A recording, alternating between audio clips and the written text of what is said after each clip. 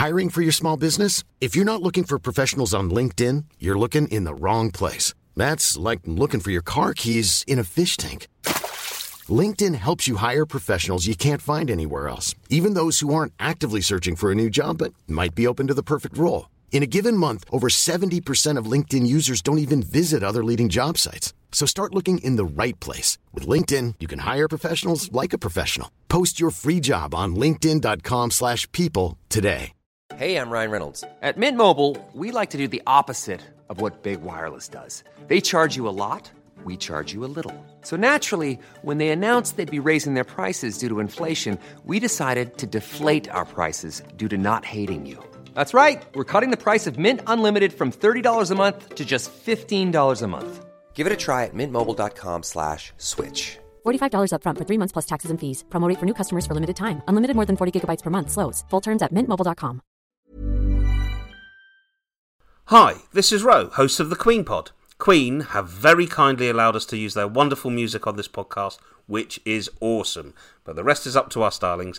Our goal is to provide you with an entertaining and informative companion piece to the entire Queen back catalogue, all of Queen, track by track. So, if you're in a position to offer us some support, please go to www.patreon.com/Queenpod and take a look at how to get involved. Thanks so much, and now sit back and enjoy while we rock you.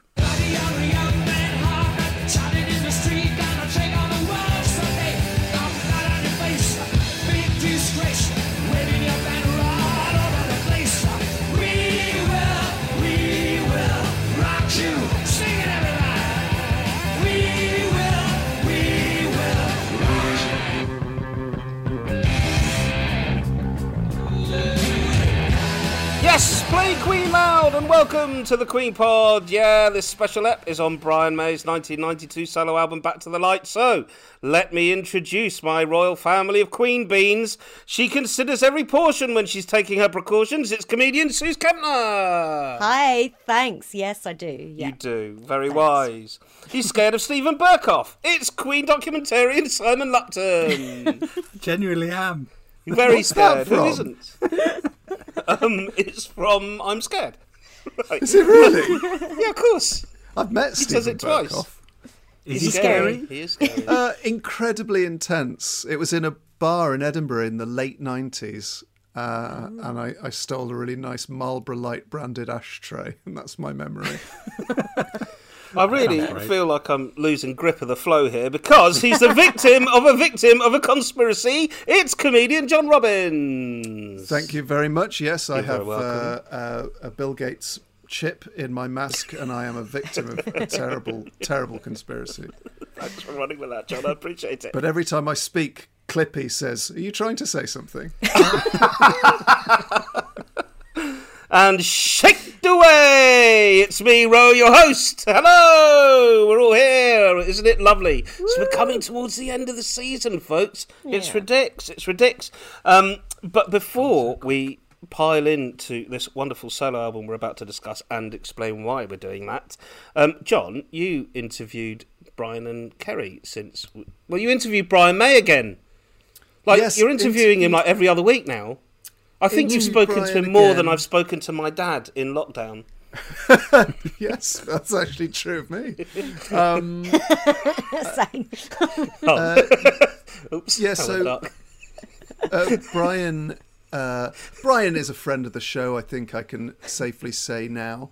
But we wanted to interview him and Kerry about the re-release of and the sort of new version of Panic Attack 2021. Oh yeah. Unfortunately, due to the sort of frustrations of Zoom technology, because Kerry was coming from sort of on location somewhere, we couldn't get her on the call. So we attempted to give her some questions that we could then drop into the interview as if she was there. Unfortunately, because she was not there, it sounded so insane when we mixed the two together that didn't quite work. So I ended up with another interview with Brian. We spoke to him for about 20 minutes and played out an edited version of that on the show. And he was talking about that song. He was talking about the trials and tribulations of lockdown, how he'd found it quite difficult. He was really honest about, his physical health and his mental health as well, which I think is really important, because I think it's really great when people hear those that they admire and hold on high pedestals talking about the fact that they have difficulty with their mental health during lockdown and that sort of thing. So that was really, really kind and brave of him to talk about that. He's always so generous and open about that stuff. I absolutely. Find it very disarming and absolutely beautiful about that man. We did, fingers crossed, one day we'll be able to get him on our other podcast, which is called How Do You Cope, which is sort of a more longer interview podcast about prominent people coming through difficult times. So hopefully... So are we third on your list of the podcasts that you're involved with where you want Brian May involved? I'm going to say fourth, because I've just started a new podcast about pubs. Pubs! Yeah. Wow. You think you know a guy, eh? You think you know a guy. Obviously, to have Brian on the Queenpod is top priority. Exactly. But it's never going to happen, so... Hey, who knows? Never say never. Vicariously through you. Yes, but, never say never. I also brought up, because it was in the last interview with us that he dropped the scoop about the early Queen recording, and I also asked about that, and he was very funny. Some of the language we couldn't include in the in the show, but he got into a bit of trouble, I think, after dropping that. And Roger said to him, Freddie wouldn't want this being put out, which I'm sure is fair enough. But I think Freddie might just say, "Oh, darlings, do what you like. Never make me boring." It's for the people. But Simon, you spotted him on the One Show last night talking about this, didn't you? Yeah, and you got asked exactly the same question.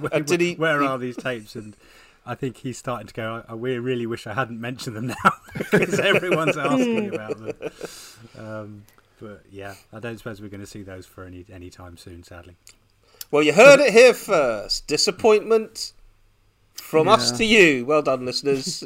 You heard it here first. I blame Roger. At least they exist, and no one's going to destroy them. Maybe one day. Yeah. But we talked about Back to the Light, because I was talking about there's a similarity between the Panic Attack song and some of the music in Back to the Light. That's what reminded me of. And he said that he's been tinkering with Back to the Light, and so it was sort of quite fitting for us to talk about it this week, I think. Yes. Well, we'll get into that in a second. But before we do, I just wanted to highlight a thing on... Is it BBC iPlayer, Simon? The A Life in 10 Pictures that you have done. Yes. Tell us all about that, please, because it is lovely and wonderful. It's a series on BBC Two, but now on iPlayer because it started to go out, called A Life in 10 Pictures. And the idea is that they take an iconic character and look at their life story as told through 10 specific photographic images. And as well as telling the life story, they sort of look into the story of how that photograph came about and where it was and what was going on at the time. So it's a really nice way of looking at it. And their series opened with probably the best iconic figure they could feature, a certain Freddie Mercury. And it's really good. And, I think diehard fans will probably watch it and not particularly learn very much new about Freddie. But there are some really nice images, and talking to the photographers who took them and the circumstances around which they did is really nice. And there's some lovely interviews with people who knew Freddie really well in there as well. And it goes right through his life. And other people in the series, I think Elizabeth Taylor's being done, Muhammad Ali, wow. John Lennon. So it's quite an eclectic mix. I've seen Elizabeth Taylor live, actually. You have? Yeah. Do you know what, Simon? I think you're hiding your light under a bushel, because I think there is quite a lot in it for diehard fans. And they'll enjoy it, yeah, but I don't know if it tells you anything you didn't know about his life, but there are some nice revelations from people who knew Freddie really well. Yeah, and it's not... What's really nice is it's not the usual suspects, because it's part of a different strand, so it's not sort of a Queen production. You do get to hear from people I'd not seen on sort of Queen documentaries before, and also some of the images I hadn't seen before. Even though I knew most of the stories, I thought it was wonderful. I thought it was really, really good.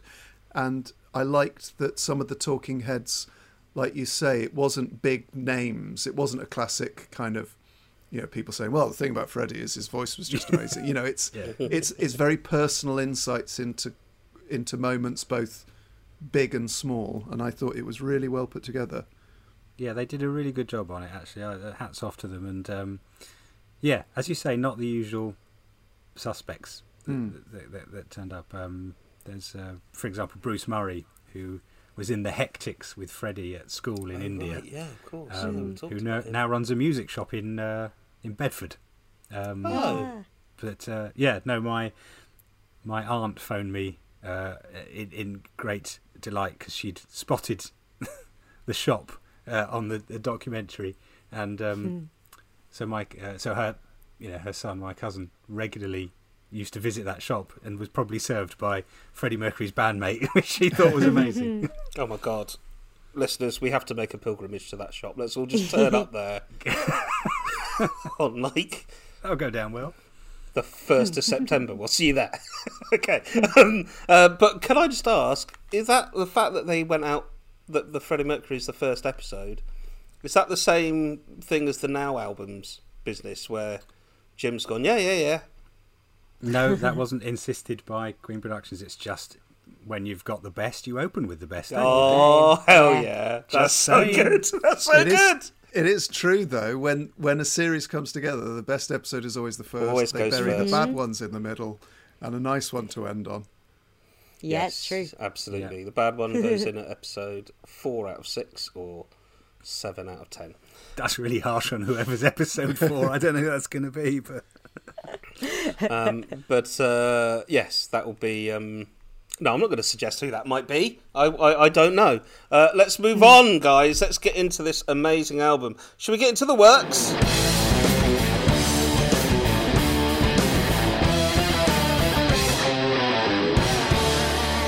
All right, fantastic. I'm in such a lovely mood. I'm so glad that we're looking at this album actually at the moment, because it's taken me right back to the prime of life. I was so happy to get into all of these tunes again.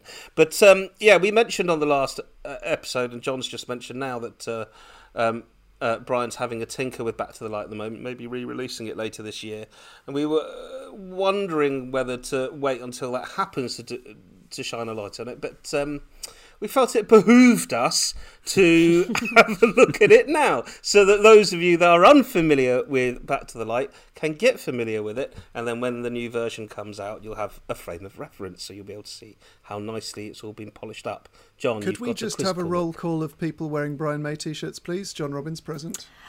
Oh, is that what it is? I thought you were wearing some sort of egg. Oh, I see. Right. So I thought it was it's one of the Hot Space ones. So the Hot Space tees. Okay, all right. Fair play to you, mate. Yeah. Okay. All right. Fair enough. You get the first brownie points of today. Well done, John. I think we've just established, haven't we, that Brian is John's new dad. So it seems fair. I think he has been for a while. So, yes, Back to the Light was released on the 20th of September 1992 in the UK, a little bit later, February 93 in the US. And it was mainly recorded at Brian's house. I'm going to ask Simon to do a little bit of a sort of background for us on this, but I thought I'd just run through a couple of little bits of business with this album. It peaked at number 6 on the official UK charts in the week beginning November the 13th, 1992. Thank you. Would you like to know what was ahead of it? Yeah. More for nostalgia value than anything else. So at number 5, one for you, Suze, Timeless, The Classics by Michael Bolton. Oh, I thought it was going to be Shawaddy Waddy. I was going to be like, Shawaddy Waddy. We should boo everything that's ahead of Brian and Queen when you do the roll call. Oh, man. Is that right? Should we? Okay, Boo Bolton. I don't mind booing Bolton a bit, but I respect him now. I didn't respect him then, but I respect him now. For Tubular Bells 2 by Mike Oldfield. Oh, what an album. No way. That's better than Tubular Bells. This is mad. I'm listened checking to if this is Tubular irony or Bells not. It's not. Okay. when I was probably 12 years old. Yeah. Tubular Bells 2. The whole thing is stuck in my head. I could. Not that I could play any of the instruments, but I could play Tubular Bells 2 in my head from start to finish right now. Wow. It was in my head the other day. It's very odd. You know when a song gets stuck in your head? It's very odd when that song is 50 minutes long. I think you can do tests for that sort of thing, John. So at number 3, there's Gold by ABBA. ABBA Gold, of course. And at number 2, Us by Peter Gabriel. And at number 1... Automatic for the People by R.E.M. What Strong an list. What a It is, list. isn't it? Fair play to Brian Wow. to get that close to the top. None of those feel like 30 years ago. Well, 29, It's but none horrendous. of those feel long Don't enough ago. Can we not Terrifying. mention that Back to Absolutely Light is 30 terrifying. years ago? I know. I don't like having memories of stuff from 30 years Yeah. ago. Because I'm 22, so I shouldn't. That's interesting you say that, because I'm 19, Suze. Oh, really? Ah, Yeah. well, in 3 years you'll know how I feel. Old. Oh, glorious, glorious, glorious. Okay, so there's a couple of things about this album I find quite interesting. So it was mainly recorded in 1988. There was a big batch of tracks that Brian recorded around the 1988 point, which was Back to the Light, Too Much Love Will Kill You, I'm Scared, Last Horizon, Let Your Heart Rule Your Head, and Rollin' Over, while the remaining 5 songs were recorded during 91 and 92. Now, the songs Headlong and I Can't Live With You, I'm not 100% sure about this, so I'm going to lean on Simon just to back me up on this, but they were released on Innuendo, obviously, but they were originally intended to be included on this album, Back to the Light, but when Brian heard Freddie Mercury singing the tracks, he has said preferred them to become Queen songs. I've got your Isn't back that good? on that one. Yeah? Right? Yeah. Yeah, that is so cool. I did not know that about those 2 tracks. Very, very, very, very happy about that. Simon, why don't you give us some background on this solo album? His second solo album, I guess, technically. Yes. Yeah, I think yes. I mean, he did the Starfleet project, 83, was it, around about that time, I think. But this, I think, he would regard as his sort of first big sort of solo album, you know, in the traditional sense of 12 tracks or whatever it is. It is really interesting when you think about the context in which it came about, because as we know from a Queen perspective, they had stopped touring at this point, and so they'd very much got off that treadmill of go into the studio, record an album, release an album, rehearse your tour, go on tour, come back, have a quick break, and then start that treadmill again.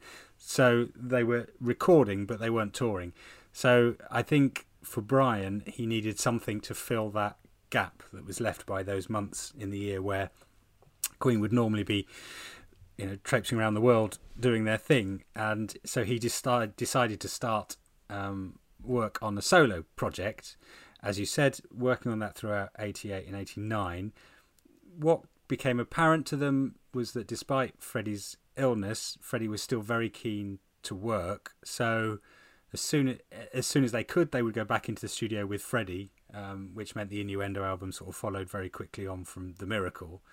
So this was very much something that Brian was doing in between those. And as you rightly said, there were some tracks that he had earmarked for his solo album that actually he decided to give and do with Queen because it suited Freddie's voice better than his, so Headlong being the main example of that.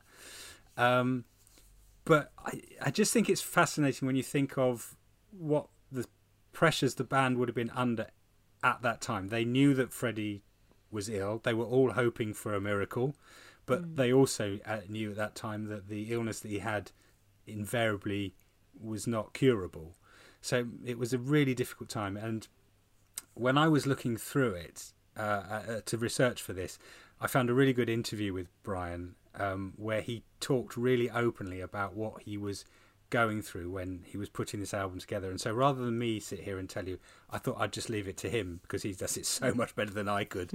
And when you hear it, it's very moving. And this was an interview he gave in 1992 to promote the album. So these feelings are very raw. So I will leave our eminent producer Giles to roll the clip. I think I had a nice smooth growth up to the point where Queen was this stadium band, and I thought I kind of had life sussed. I had a nice mum and dad, I had a nice wife and 3 beautiful children, and a band which seemed to ever be increasing in stature, and I was having a wonderful time, basically. And then more or less everything cracked at once. My father died.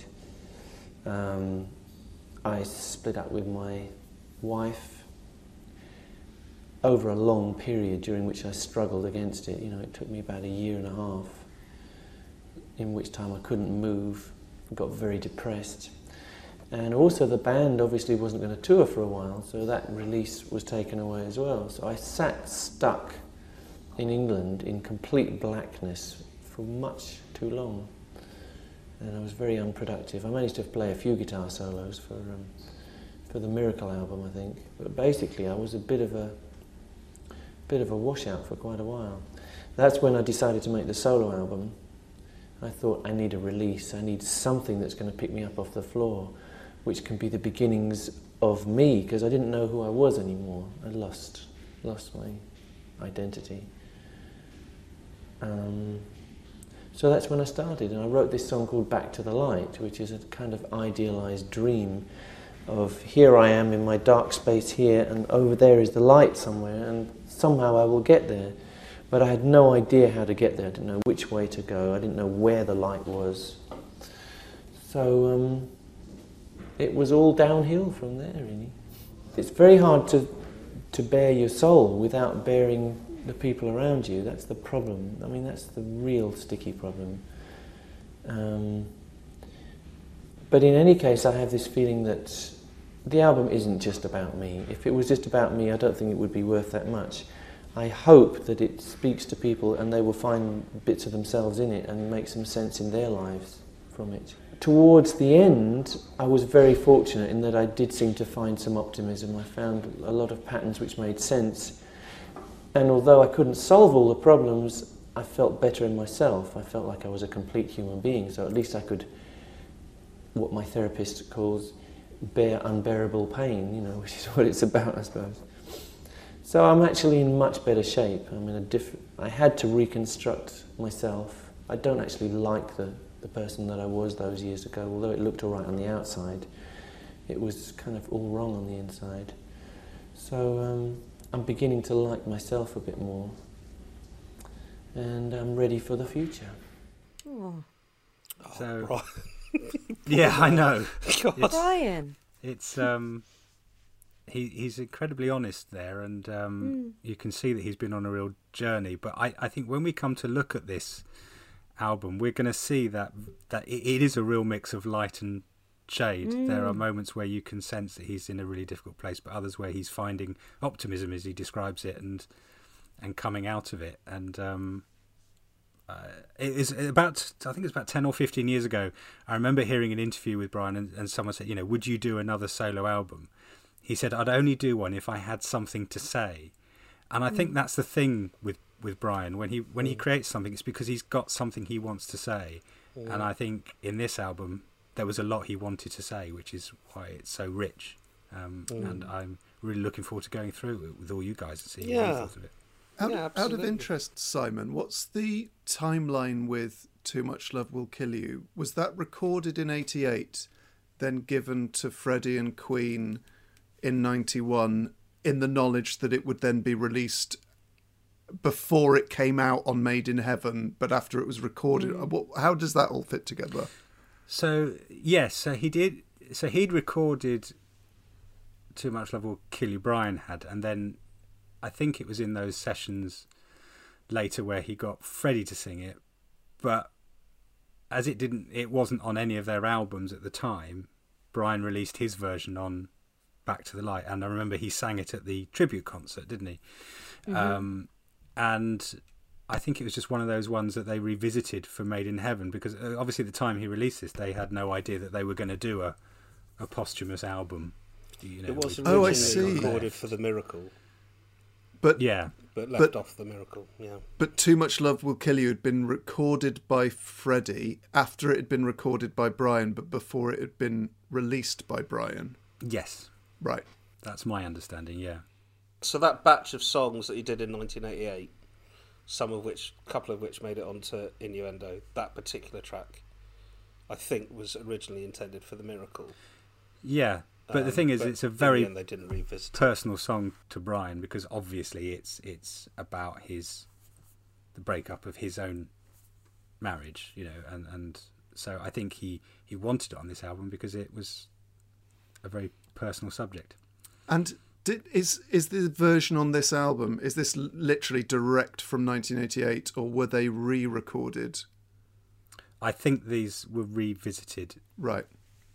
But I may be wrong about that. I'm not exactly sure. There are loads of versions of each of these tracks out there. So really? if you want to look it up, I mean, a good source for that is just Queenpedia, and it'll or actually, Queenpedia is a good place, and you can kind of see where all the different versions are. But it is true. It's there's a lovely little message in the sleeve notes. Where he says, "For the past 20 years, I've been privileged to work with the best team in the world. Thank you, Roger, John, and our dear, incomparable, sorely missed Freddie, and all those who worked for Queen over the years for getting me this far. This album is dedicated to Harold May, Alfred Dobson, and Freddie Mercury, and to all those loved ones we have lost so soon." So there is. Oh my God! I'm so sad. I know. It has come from, but bear in mind that Driven by You. So there are a lot of hit singles off this album. It's worth noting. There's some quite well known songs on the album. But Driven by You was released earlier, and it was released around the time of Freddie's death. We'll get into this when we get to that track, I think. So it is obviously wrapped up in a very dark period in the band's life. Certainly in Brian's life, it seems like he had a confluence of horrible things happening, because of course Freddie got ill before we even approached this area of their careers. He lost his dad, he lost his marriage, there's all sorts of things, like Simon was saying. He did say in an interview I found in 92, in Gold CD magazine, he said, "As a band, we had an incredibly lucky and successful span of 20 years, and being able to perform at that level of success was very rewarding. However, we fought to build up our own protective shell, and once that was there, it was like a little egg that saved us from having to be individuals in the true sense. So it's good for us to be put in a situation where we have to be individuals from now on. We have no option but to move on to the next phase. I know that I wouldn't have attacked this solo album with the same passion if it hadn't been for the way that things had turned out with Freddie's passing." And, I think everything this album, we're opening with a track called The Dark and goes straight into a track called Back to the Light. And incredibly, I think there is so much energy and vim and shedding of sorrow over the course of this album that I think it is a very we've talked about when are we going to talk about these solo albums, and I love Roger's two of Roger's solo albums. I adore Fun in Space and Strange Frontier. We're like, well, do we do them in order or whatever? But I'm kind of happy that that circumstances have brought us to a place where we're able to talk about this album first. I think it kind of we've been talking about the early part of their career, and there are resonances with the early part of their career, both on Innuendo and on this album. And it's sort of more highly produced in sound. It sort of feels more polished than a lot of the stuff that we've been maybe looking at up till now. So I am kind of excited to get into it. Shall we get into it? Yes. All right, let's cheer everyone up with The Dark.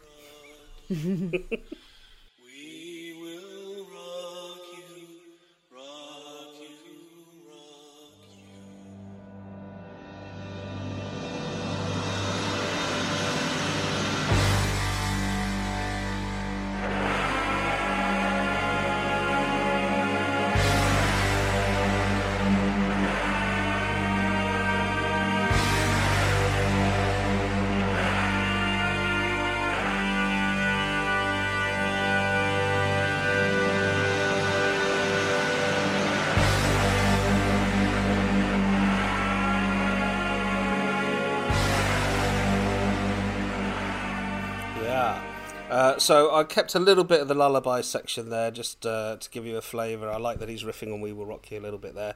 But this track is the oldest track on the album, dating all the way back to 1980, as it was originally intended for the Flash soundtrack album. Oh, wow, that makes a bit of sense, mate. Yeah. Yes. So you kind of hear those Flash-type strains as you get out of the sad lullaby and you start to hear... I mean, the Red Special is what you need to get yourself out of a bit of a funk, isn't it?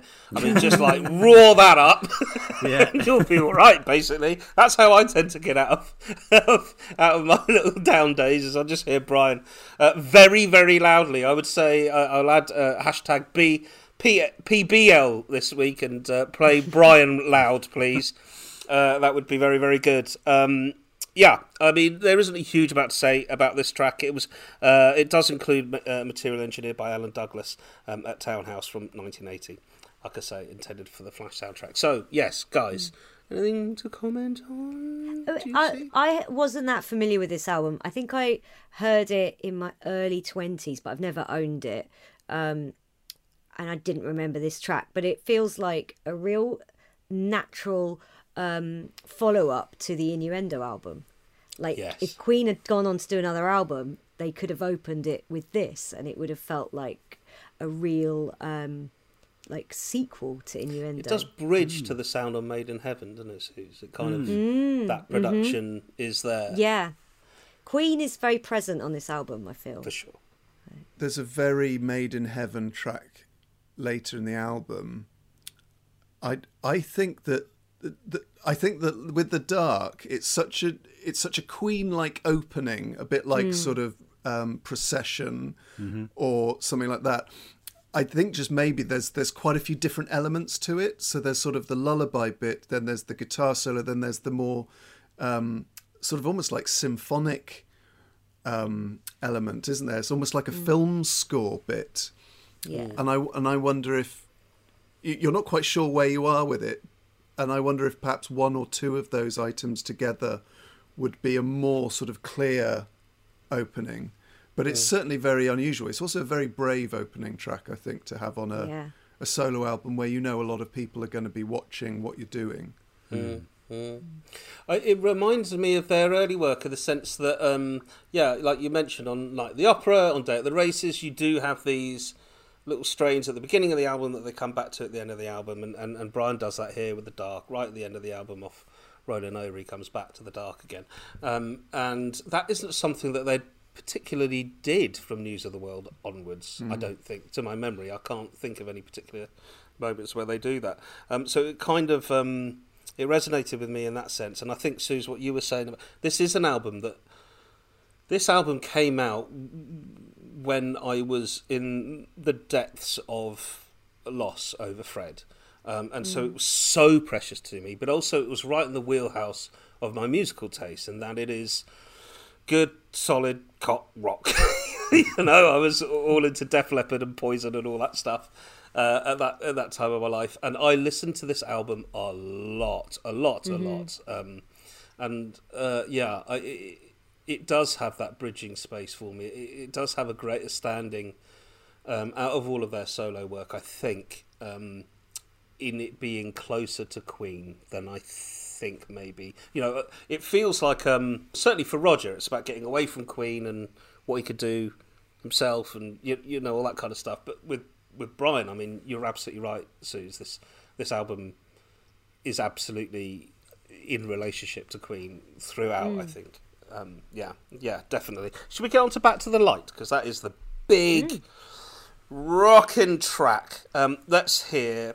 Do you know what? I'm actually going to say... I'm going to say this.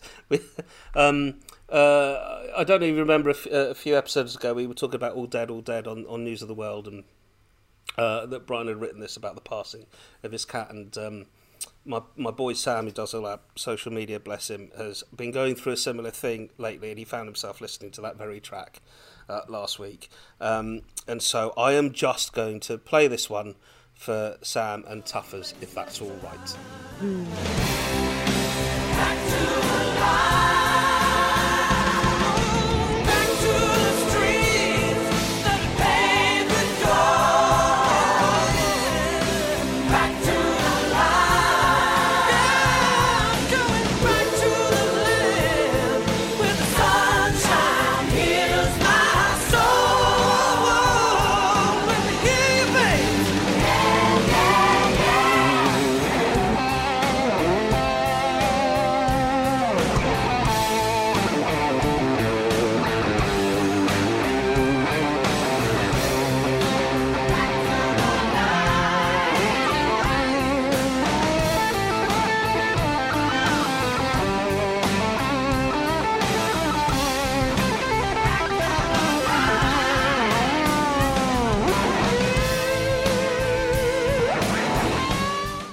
go, Sam. That's one for Grumpy Cat right there. All right, well done, guys. We're there. Listen, I'm going to just tell you a little bit about the guys that play on this album, because Brian's got a habit of pulling some very, very, very cool people together. So he's got Cozy Powell on the drums, who played with the Jeff Beck Band and Rainbow and Black Sabbath and all kinds of amazing drummer. Sadly died in 1998 at the age of only 50. Bless him. So a few years after this, but plays like a legend on this album. And Gary Tibbs is doing the bass on this particular track. And he is from Adam and the Ants and Roxy Music and amazing, amazing bands like that. So yeah, where are we on Back to the Light? John, talk to me about Back to the Light. Well, this album, bizarrely, was the soundtrack to my first ever girlfriend, my first ever relationship. So I haven't actually listened to this album for, I would say, 23 years. Oh my God, did it end that badly? Wow. No, it's just because it's so fixed at a moment in time. It was quite an intense relationship, and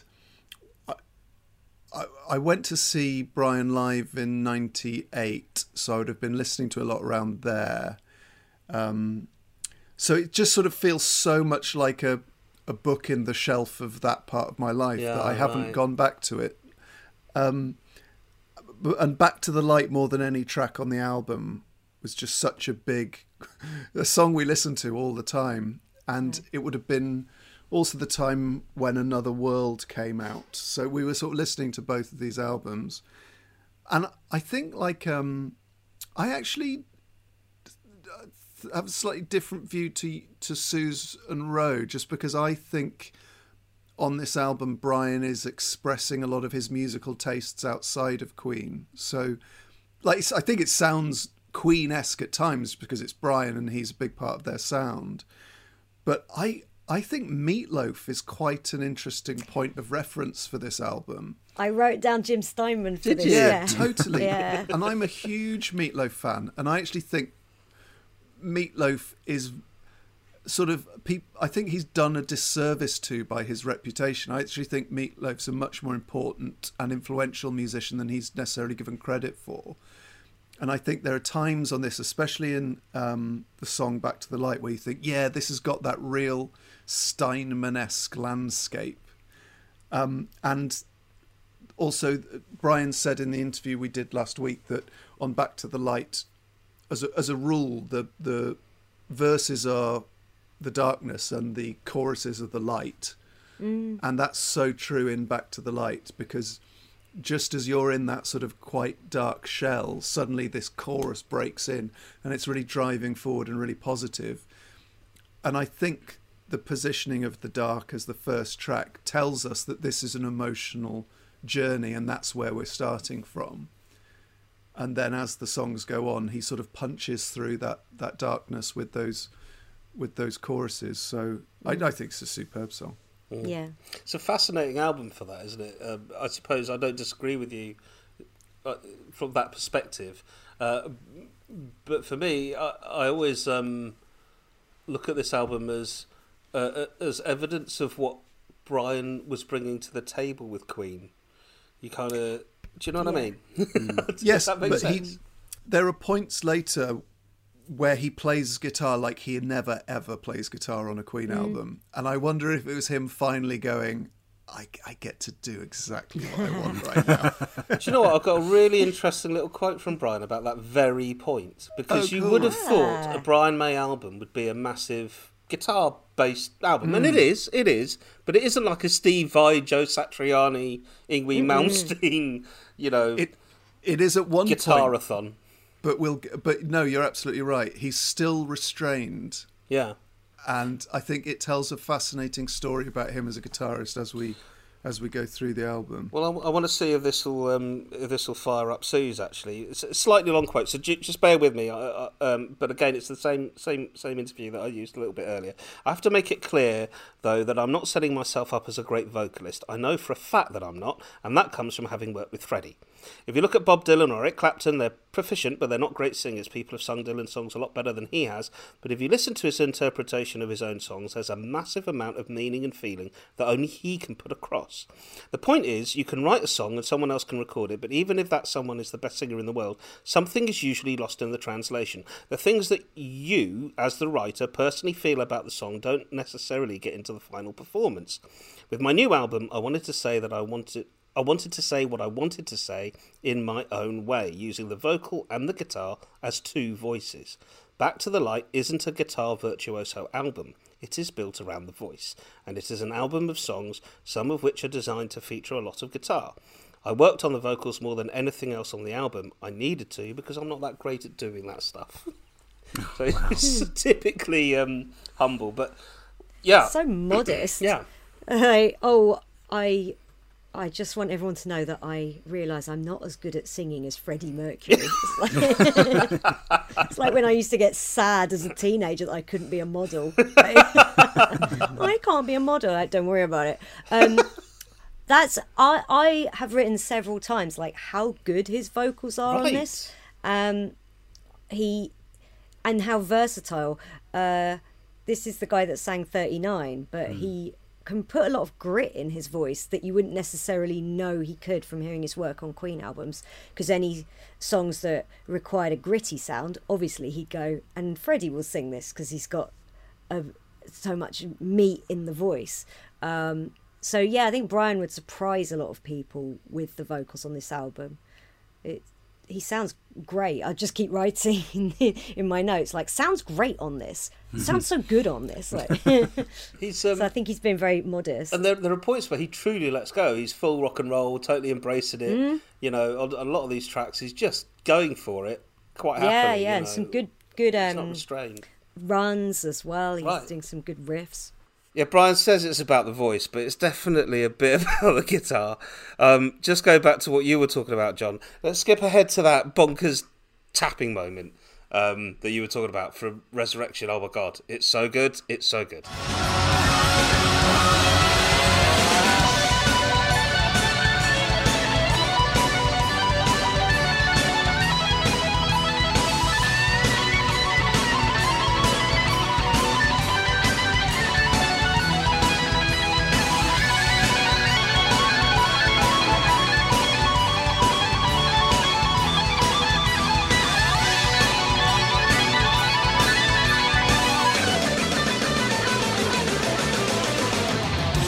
Yeah, I think that comparison with Steve Vai is really interesting, because when I imagine Brian in the 80s and 90s as such an established guitar player, a new type of guitarist was being born, of that sort of lead guitarist frontman, which there hadn't been around since Hendrix. So like Joe Satriani, Steve Vai, Van Halen, that kind of person.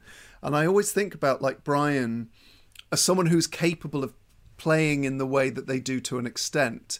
He must have been thinking, oh, I'd like to have a go at this, but it doesn't really fit in Queen. And I think it tells so much of the restraint of such an accomplished guitar player that he didn't suddenly sort of go, right, I want to be doing this new thing everyone's doing, all this sort of tapping and all these trills and all this sort of stuff with the tremolo arm. However, he does do it in Resurrection, and it's the only time I think I've ever heard Brian May play guitar where if you'd have played me that solo, I would have gone, I don't know who that is. Right. Because I can always identify Brian from the sound of his guitar and the scales he uses. Right. But on this occasion, I'd have gone, oh, I don't know, could be a number of sort of 80s, early 90s guitarists. And that's not a criticism. I think it's amazing to hear him.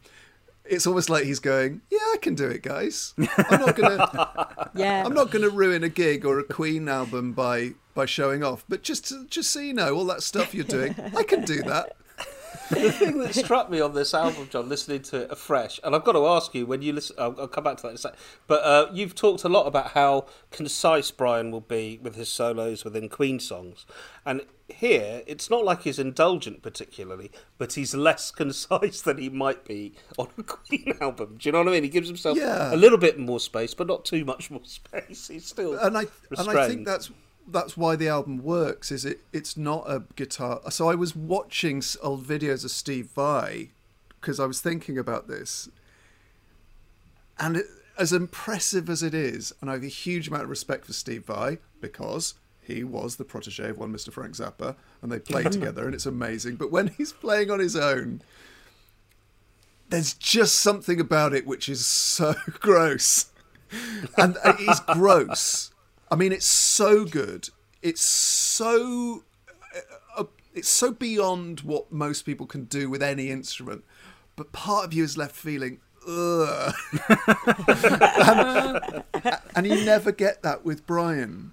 No. And you don't actually get that with Frank Zappa, but something about those 80s and 90s guitar virtuosos, and Brian hosted them actually.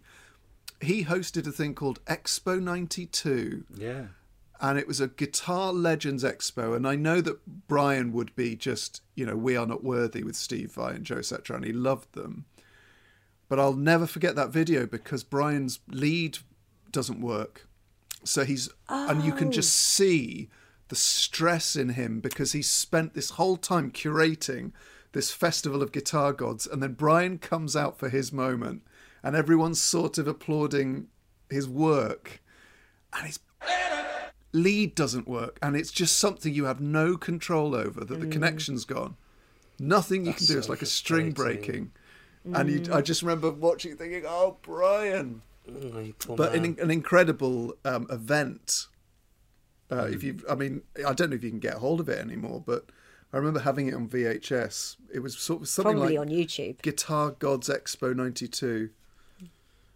But that's why this album I think is so interesting, because in a couple of the other tracks as well that we're just about to come to, it's showing the influence on Brian that he didn't get to put into Queen, I think. Right. Yep. I think you're right. And a good example of that is the very next track, I think, which is, well, mind you, it's very Fat Bomb Girls. But anyway, Love Token by Brian May. It's almost 6 minutes of rock. Let's hear some of that.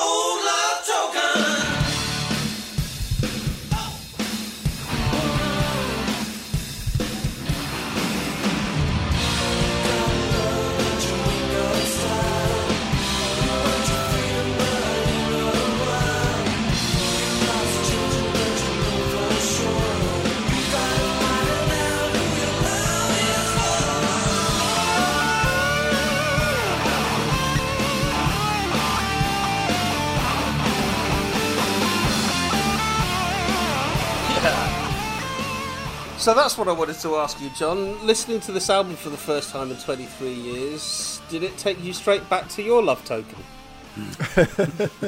Well, it's weird, isn't it? Because you listen to that song and you think, oh, this is like straight up Whitesnake, ZZ Top, kind of Black Sabbath, Def Leppard stuff. But actually, he's talking about a marriage that's on the rocks. So even when he's not being particularly emotional musically in the lyrics, he's still dealing with stuff and processing it. But I think Love Token and I'm Scared are the two songs where you, I think, if Brian May heard this track, he'd be like, yeah, I'm into this kind of music. Do you know what I mean? So this is what he would listen to himself, because he has quite a family of influences and musicians who aren't really connected to the Queen world, but are the sort of people he would hang out with and go to gigs. So like Rory Gallagher type guitar and and people like Cozy Powell, and that's exactly why he's got him involved in the album, I think.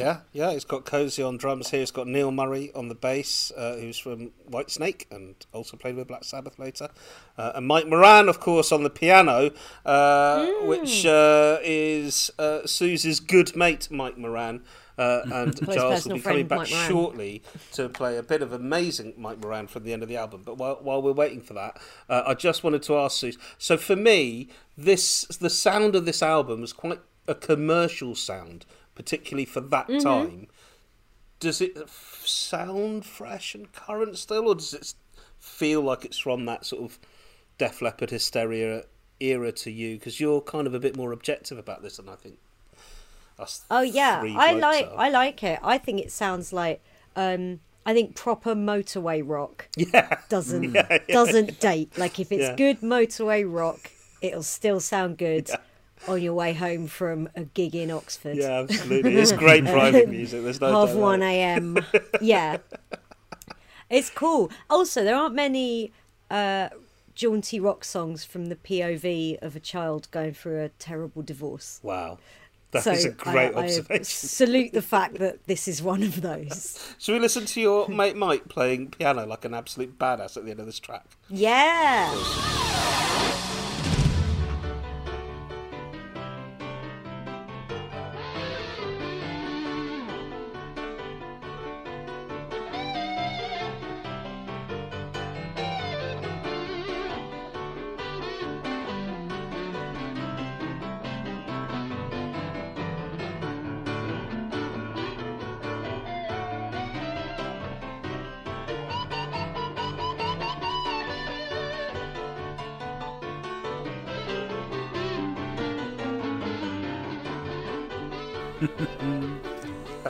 Awesome.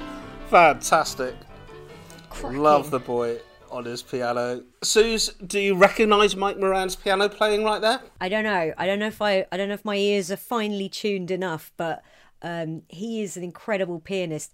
I know that I've heard members of Queen say in interviews that Freddie's playing was like a metronome, so he played more like a percussionist because he could almost set the time with how he set the time of a song by how he was playing it. Like he would stay in perfect tempo. I think Mike had that as well. Right. Which is such a useful skill as an accompanist. Like it's such a different job being a pianist and accompanying. Right. And they could do both. Okay. That's probably why Freddie and Mike got on so well. Amazing. Now, Simon, there's an explicit version of this song, isn't there? Yes, there is. With naughty lyrics. There is. Do you remember what the naughty lyrics are? I do remember what the naughty lyrics are. Go on then. No. You don't? No. No? I do remember, but I'm not going to share them. Okay. Well, I'll share them. I'm not afraid. So there's this line where he goes, you put fat in the fire, you got meat for brains. But in the original version, he said, for brains. Parental guidance. It's all right. We'll get Freddie to bleep me. Explicit lyrics. And a couple of moments later, he says, "Well, you don't give me comfort, and a man's got to get it somewhere." And then he says, "Ooh, that's a shame." Yeah, well, and it's kind of this little riffy bit. And in the naughty original version, he instead of saying, "Ooh, that's a shame," he said, "Ooh, well." So that's gone. So I hope Charles is writing down these points and he bleeps. But the only way to get hold of that explicit version, as far as I know, is it was given away your thumb free. in the car door. It was given away free with RCD magazine, Rock CD magazine at the time, and that apparently is the only way to get hold of that version. Is that right, Simon? What do you know about this? No, I don't recall that, but that sounds Couldn't about right. Couldn't find it anywhere. It's not on YouTube. No, there you go. That's Impressive a rarity. That's a collector's item. It is, isn't it? It is. Listen, we've already started talking about Resurrection. I think we should listen to a bit of it properly.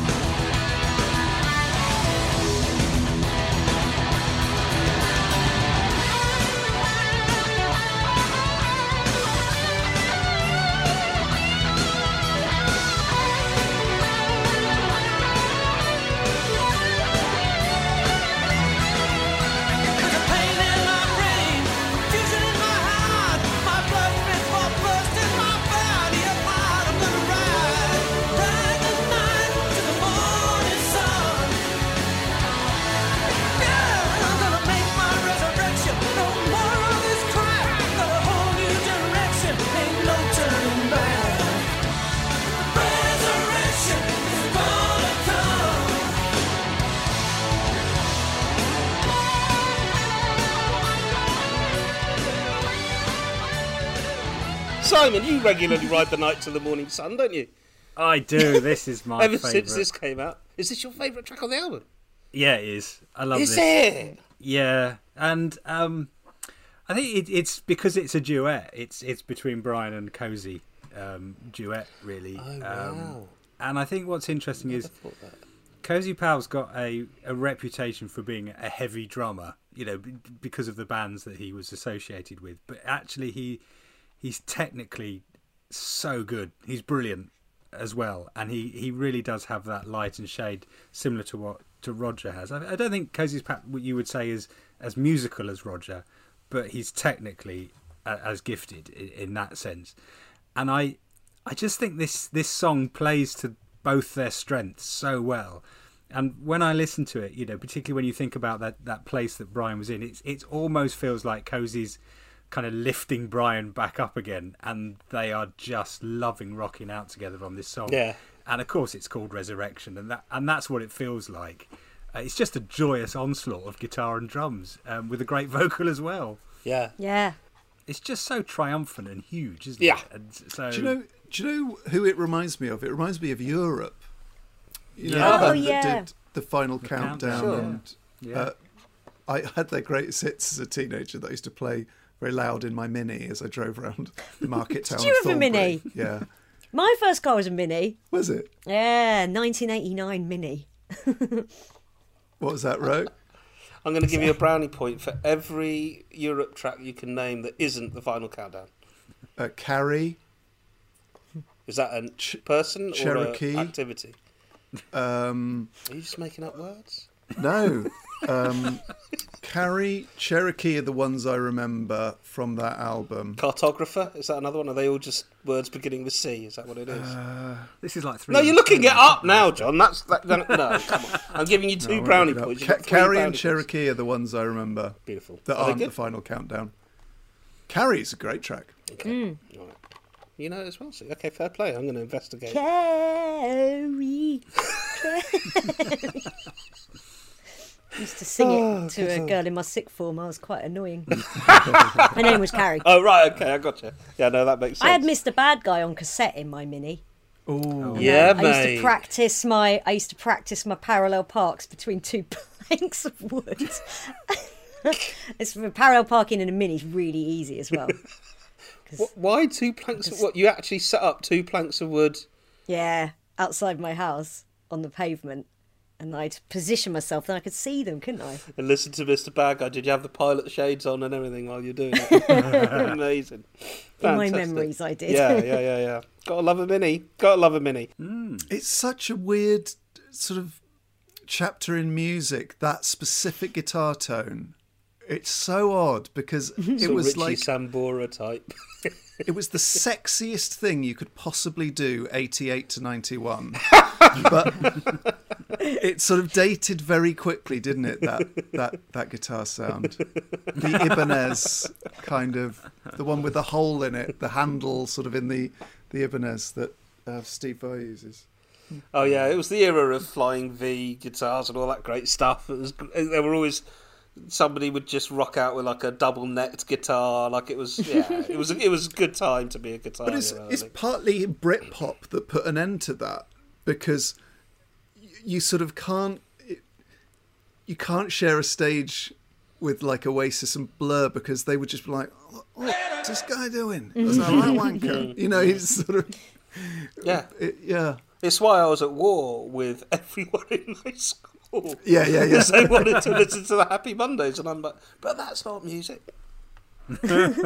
Which I've changed my mind on now. I'm much more relaxed about these things now.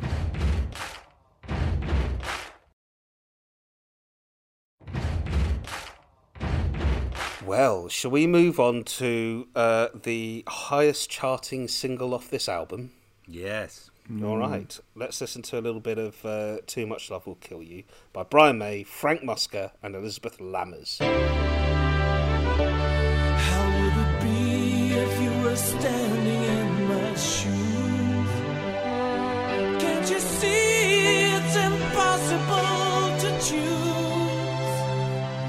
No, there's no making sense of it. Every way I go, I have to lose.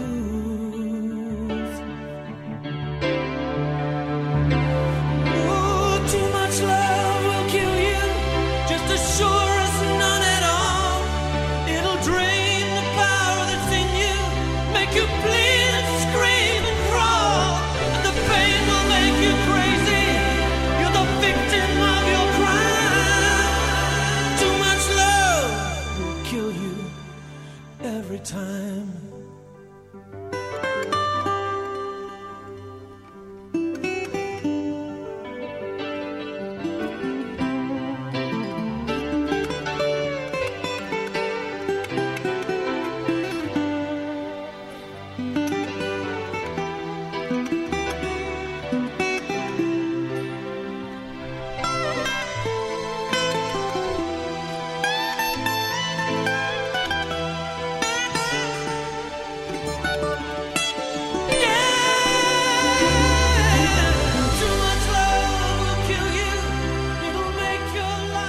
Had to include that beautiful twiddly guitar bit. It's so beautiful. Some of the tones of his guitar on this album are just drop dead gorgeous. And I'm not actually the biggest fan of this particular song, but that twiddly guitar bit, I just within about a bar of it, I'm like, yeah, respect, Brian. Fair play to you, mate. You are beautiful. So Brian has done all the music by himself on this, literally all of it. Amazing, isn't it? So let us start with you, Suze. In fact, let me hear what you want to say about it, and then I will tell you what was in the charts when this thing was in the charts. Okay.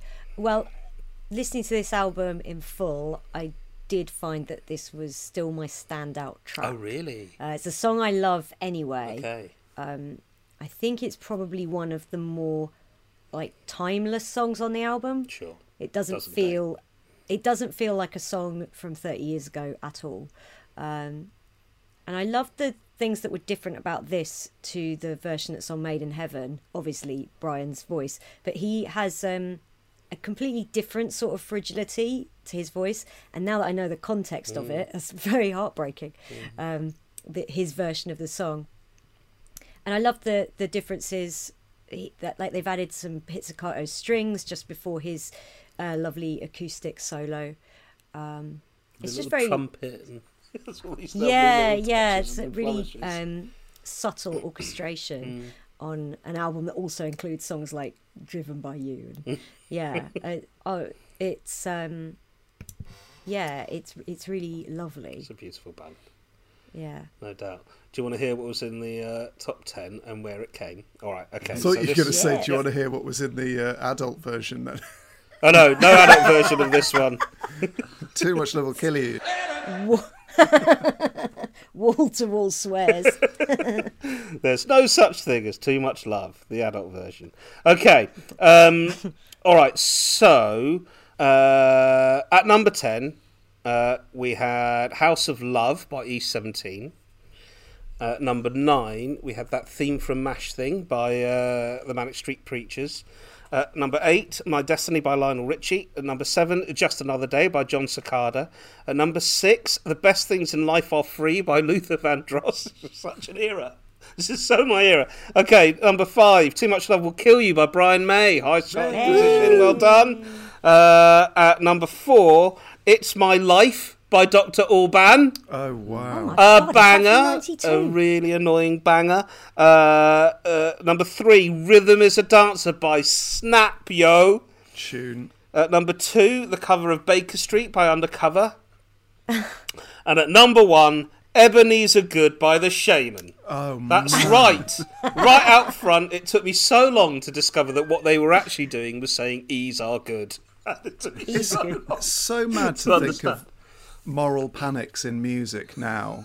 When, like, with stuff like WAP, to think that back then Yes. it was literally you would ban songs from Radio 1 because they made veiled references to drugs. Yeah. You kind of you think that's something from the 60s, but no. Yeah, yeah. Ebenezer Good. What a cause célèbre that was.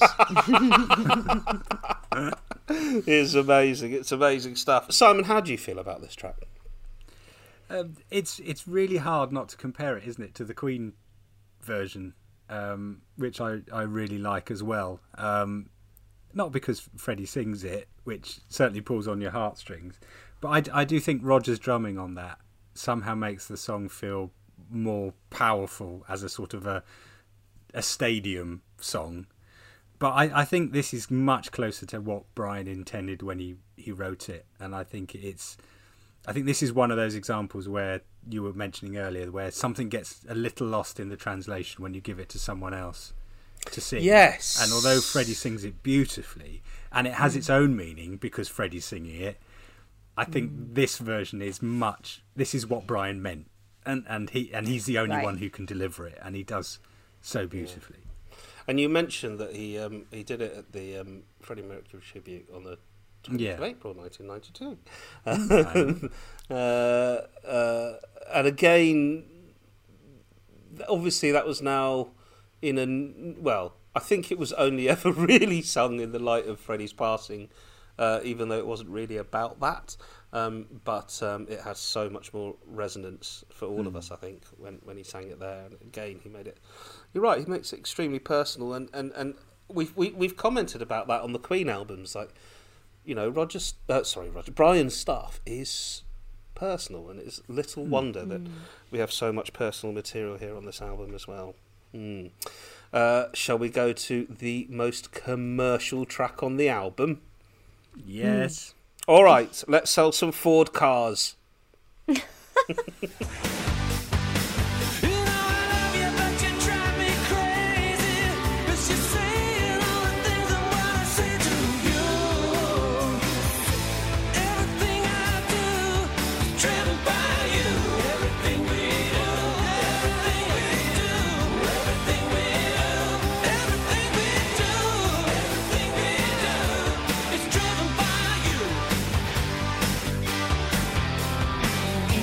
Children lost their way.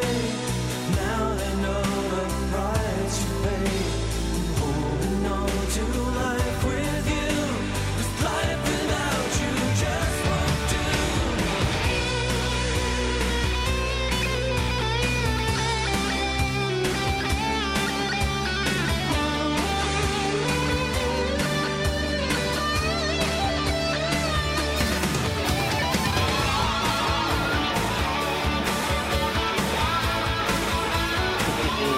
Oh, don't turn it off! Oh, is it your happy place?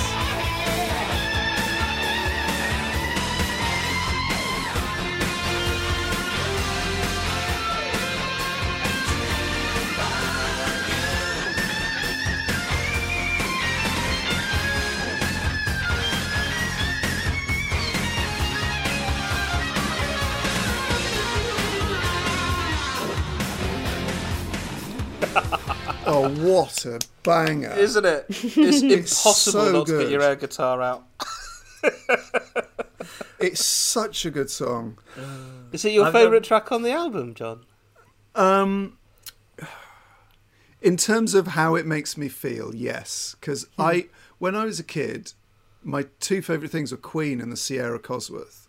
And I still, to this day, my dream car is still a Sierra Cosworth. A Sierra Cosworth. Yeah. Wow. And it was such a wide boys car. But, oh my God, I just thought the Sierra Cosworth was the most beautiful thing on earth. And it What is colour? slate grey. Oh, right. And Like an aubergine. there were two types. There was the Sapphire Cosworth, which just looked like a sort of a sharkier version of the classic Sierra. And then there was the RS Cosworth. And my PE teacher had a white RS Cosworth. Bloody hell. And I just remember I would see it parked outside school and, oh my God. But you look at them now and it's like 30 grand and they're a nightmare to keep. Anyway. I bet. So I'd gone from a sort of a 7-8-year-old seeing the advert for the Miracle album and thinking this loud music, I don't like this, whatever this is, to when the advert which this was used in came on TV, just like I would wait for it to come on, and everyone had to be quiet so I could watch this advert because there was the Sierra Cosworth and the Escort Cosworth features in the advert, as does the Orion, as does the Transit. But I think what's interesting, just listening to that now, struck me that's probably one of the longest Brian May solos on any album. Yes.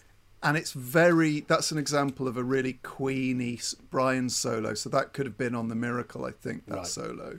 Yeah. It's such a good solo because it's not a guitar solo, it's a melody and it's actually driving the song.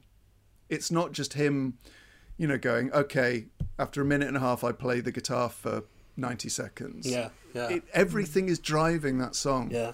It's so good. I could listen to it again and again and again. Oh. It And was also I think everywhere it's at that quite- time, wasn't it? It was just everywhere. It was fantastic. It was a huge hit. And I think it's an example of how good stuff can come out of corporate involvement in art. Like, I don't think it's a complete no-no. He said something really interesting about that element, which is he said he'd been previously been reluctant to get involved with writing music for commercials. But then he said, the advertising agency approached me and asked if I'd ever done anything for that medium. I said, no, I've never wanted to. I had this idea at the back of my mind that it was all a dirty word, pure commercialism, selling out, really. I was persuaded to give it a try, though, and discovered that it was all really very much above board. I worked on the song and the advert in parallel, and the interesting thing is that the song meant one thing to me and another thing to the agency people. I was really stimulated by the way that advertising people work. I mean, they're so quick. I delivered them a version of Driven by You, and it was on the television commercial the next day! Which is I think awesome. it's like with any involvement in adverts, if what you do is good, if it's of good quality, so like there's loads of fuss about comedians doing adverts because people think it's like selling out as if they've never charged for a ticket before.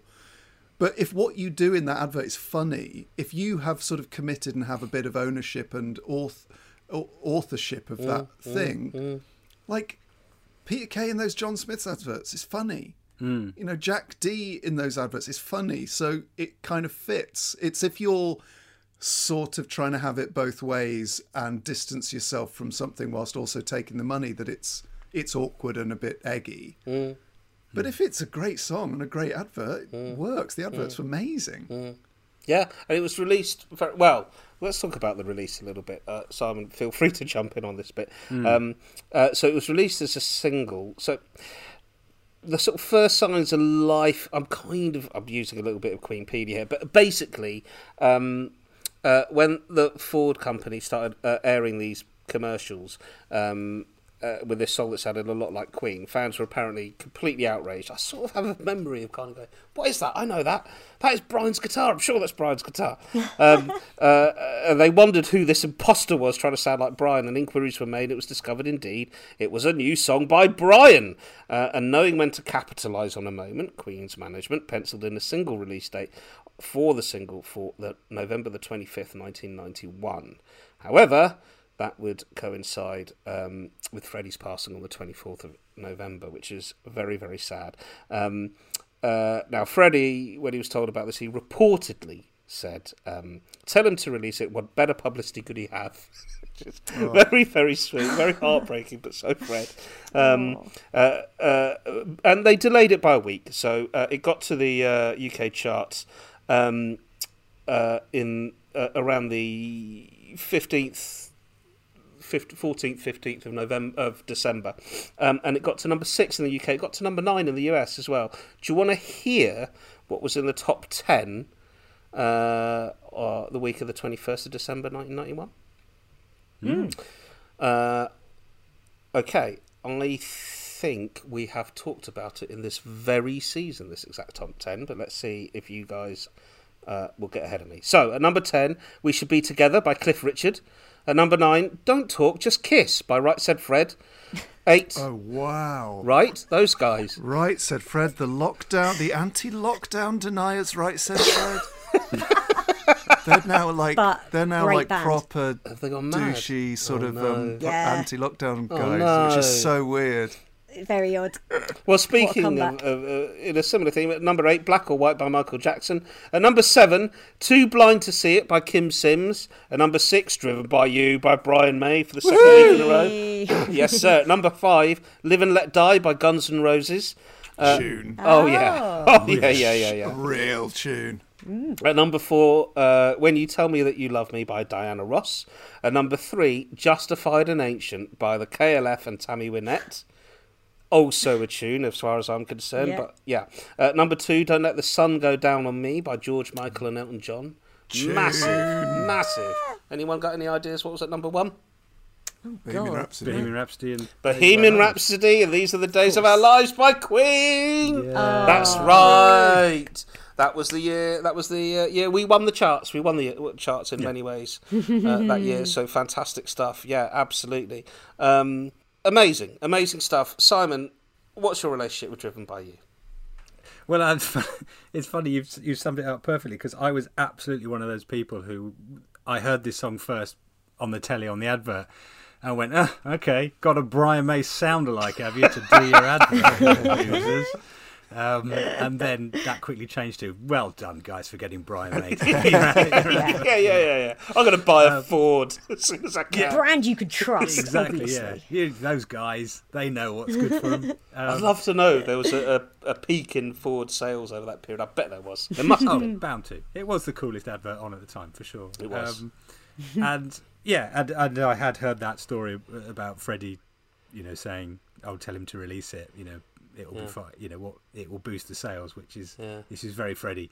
But I like, how great you can untangle it from the fact it's about selling cars, and it stands on its own as a song with other meaning. So it does, yeah. And I think that quote from Brian, that it meant one thing to him and another thing to the advertising company. Yeah, it's a win-win. But yeah, the guitar solos on this album are incredible throughout. But this is what unchecked Brian is like, and what's not to like about that. And I'm grateful that John stopped us from stopping that halfway through, because you just want to keep going. But that is, go listen to the whole track, guys. Just go listen to it. It is joyful. It's great for bouncing along to. Lockdown hopefully is kind of easing off for a lot of people. And if it isn't too risky, it is nice to go for a drive, listen to that within your local area, or just have a little trot around the park. Why not? It is good times. All right, well, that's the first half of the album done. Not bad. Not bad at all. But I thought we'd take a little break now and have a little Love of Our Lives.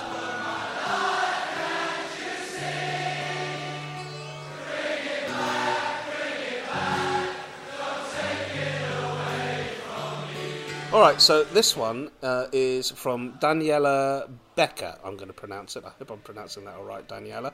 And this is a lovely email we got from Daniela. Dear Suze, Rohan, John, Simon and producer Giles, I just wanted to say that this podcast is an absolute delight. I'm enjoying it tremendously. I really, really hope that it isn't just a lockdown-related thing and you'll still go on with it, even if the pandemic is hopefully soon over. We hope so too. We really do. I'm a relatively new Queen fan of about 2 years. No, it wasn't the film Bohemian Rhapsody that brought me here, at least not directly, but the increased attention it created for Queen, I guess. Up until then, I was some kind of average music liker who had no particular preference and only knew a couple of songs from different bands and only the singers or front persons of anyone at all. It was the same for Queen. Shame on me, he put in capitals. Guess it has to do with being a late bloomer in about everything. Oh, bless you, Daniela. All right, strangely enough, it took finding out about the other 3 members besides Freddie to get me absolutely hooked. I was electrified immediately about how awesome they all are, but never in my wildest dreams did I expect to be blown away as much as I was by their back catalogue, which took some time to take in and fall more and more in love with. As time goes by, I'm drawn more and more to Queen 2, as many of us are, which might end up as my favourite album. They made me appreciate music in general much more than before. I even started to learn guitar, and I found out about many other awesome musicians, mainly from that era. But after all, nothing compares to Queen. Given that I am a rather shy person and I'm getting close to the point where I've spent more time as a Queen fan in the pandemic than out of it, I haven't really connected with other Queen fans much yet. Therefore, it feels so good to listen to people who are obviously every bit as crazy about the boys and their music as I am. Feels like home and never fails to bring a smile to my face. I was especially moved by the reports of your fondest memories connected to Queen in episode 0. I also like that you seem to be about my generation, in that I was born in 1980. Okay, that's generous of you, Daniela. Therefore, thank you so much for this, and keep being every bit as nerdy about Queen as you are. Love, Daniela from Germany. Oh, Gesundheit, Daniela. Yes, that is very, very cool. And I just thought I'd share that because, you know, we are in this very episode looking at Brian May, who is one of those 3. And you sort of start to realise the man's contribution is absolutely enormous. I mean, every bit as big as Fred, and I think John and Roger do the same thing. I'm also rather taken by the fact that you're kind of, that thing that you said about having spent more time in the pandemic as a Queen fan out of the pandemic, you know, and you cited episode 0, which is something that we recorded this time last year. Do you remember that, guys? Mm-hmm. Months before we got into series, we did it almost as a test little episode, trying out the Zoom and all that kind of stuff, and so that sort of brought us a nice full circle for me. Very, very lovely. So thank you for sharing, Daniela. You know, guys, there are Queen fans ready to become Queen fans out there. Go recruit. Just march out and tell people to play Queen loud, or you'll lick their face. All right, so let's get back to the workshop. Oh, I'm supposed to say a thing. Do you know what? You can email us, queenpod@thequeenpodcast.com. With your own little take on why you're a Queen fan, whether you have a 7 degrees of rye perhaps that you want to share with us, anything like that. Next week we're doing a fan special to round out the series, and so now is the time to get in your questions that you want us to talk about, any teasers you have for us, any opinions you want us to share. Now is the time. All right, let's get back to the works and listen to Nothing But Blue.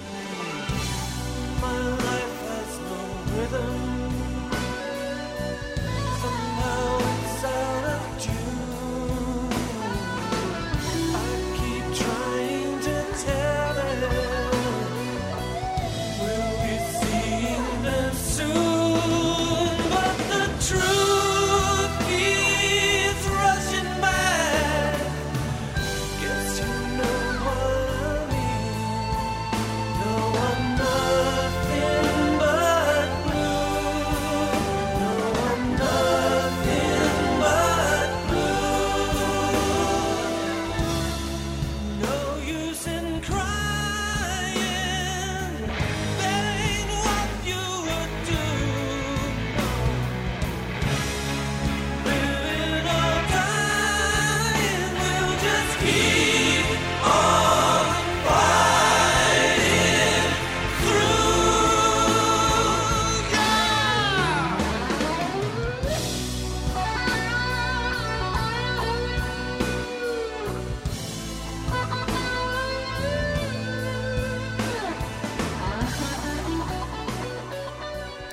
what a lovely change of pace halfway through the album. Absolutely gorgeous. Now, I've got brownie points available. Cozy's on the drums, Don Airy's on the keyboards. Who's on the bass? It's John Deacon. It's John Deacon. The point goes to It's John. Johnny Deeks. Yes, it's Johnny Wow. D. Jumping Johnny D. in. Here he is. Deekmeister. He came back. The Deekster General. Do you think anyone's ever called him Johnny D before? No. Or the Deekmeister. No. I have. What about Deacon John? So this is the only track on the album that does feature, as far as I know, that does legit feature another member of Queen. And it is always lovely to hear. And it kind of elevates the song for me a bit, actually, knowing that John's doing Strong that bass. work. And it's lovely Yeah. bass, and, you know, you're getting that change of pace, and I was just getting into all the rocking. But Brian does the blues so well.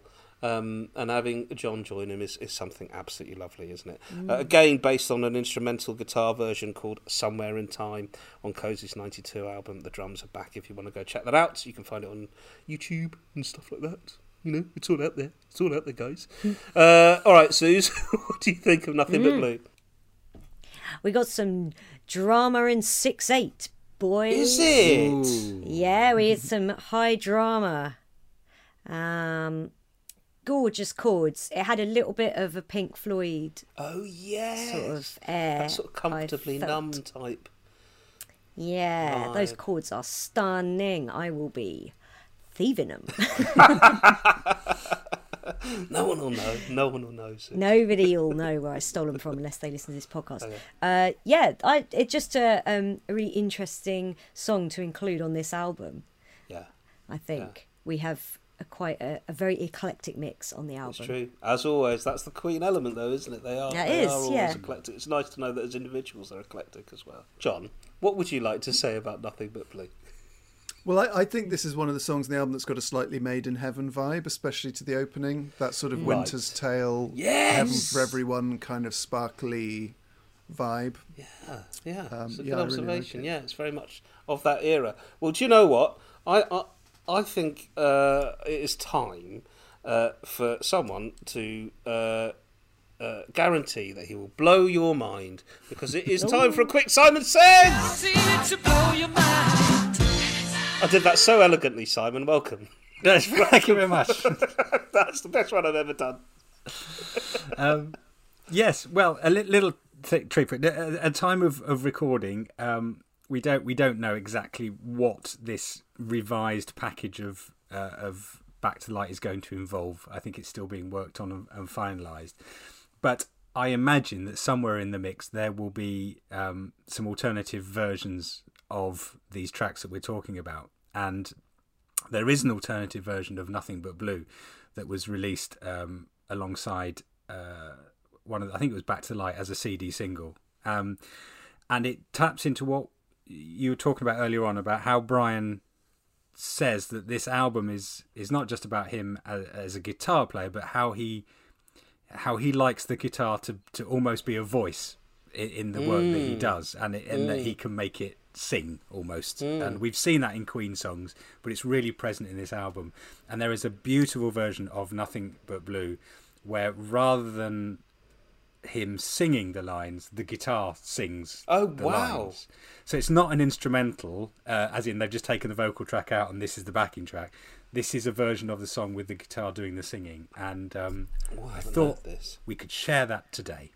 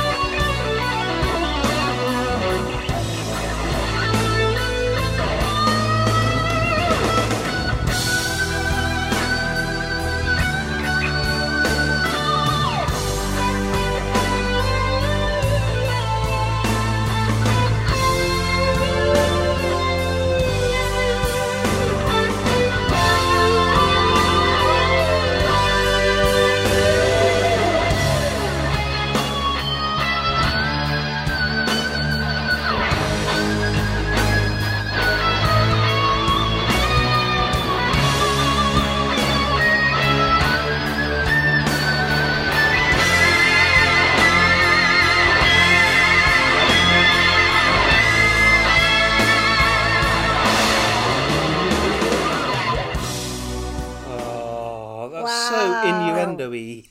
Yeah, John, how does he do that? Because we've talked about how Freddie can sort of make notes almost sort of blur into one by sort of sliding down a scale. Some of those notes, you can feel them merging into one with how Brian... How's he doing that? Well, you can tell the quality of a good... My guitar teacher said to me, the best way to work out if someone's any decent is to listen to the quality of their bend. Right. So that's when you pluck the string and then you bend the string to move the note up and down. And Brian's really, really good at that. And there really is nowhere to hide, because if you get that wrong, and it's all done through sort of feel and ear, so you can hear guitarists who maybe aren't that good, because you can improve it, because you can almost pretend it was meant to be a bit flat and then bring it up, because it resolves itself. It's kind of fine to the ear. But to hit them sort of first time, and obviously this is like recorded in a studio, so you get to go back and do it again, but the clarity of those bends and the fact that he is sort of double tracking a little bit there, I think. So I'm pretty sure he's playing sort of against himself to get that really full sound. But it's something he does on... if you listen to two of my favourite Brian guitar moments, which may or may not feature in our next episode, which is Bijou and Days of Our Lives. Yeah. Those solos are so clear and so beautiful.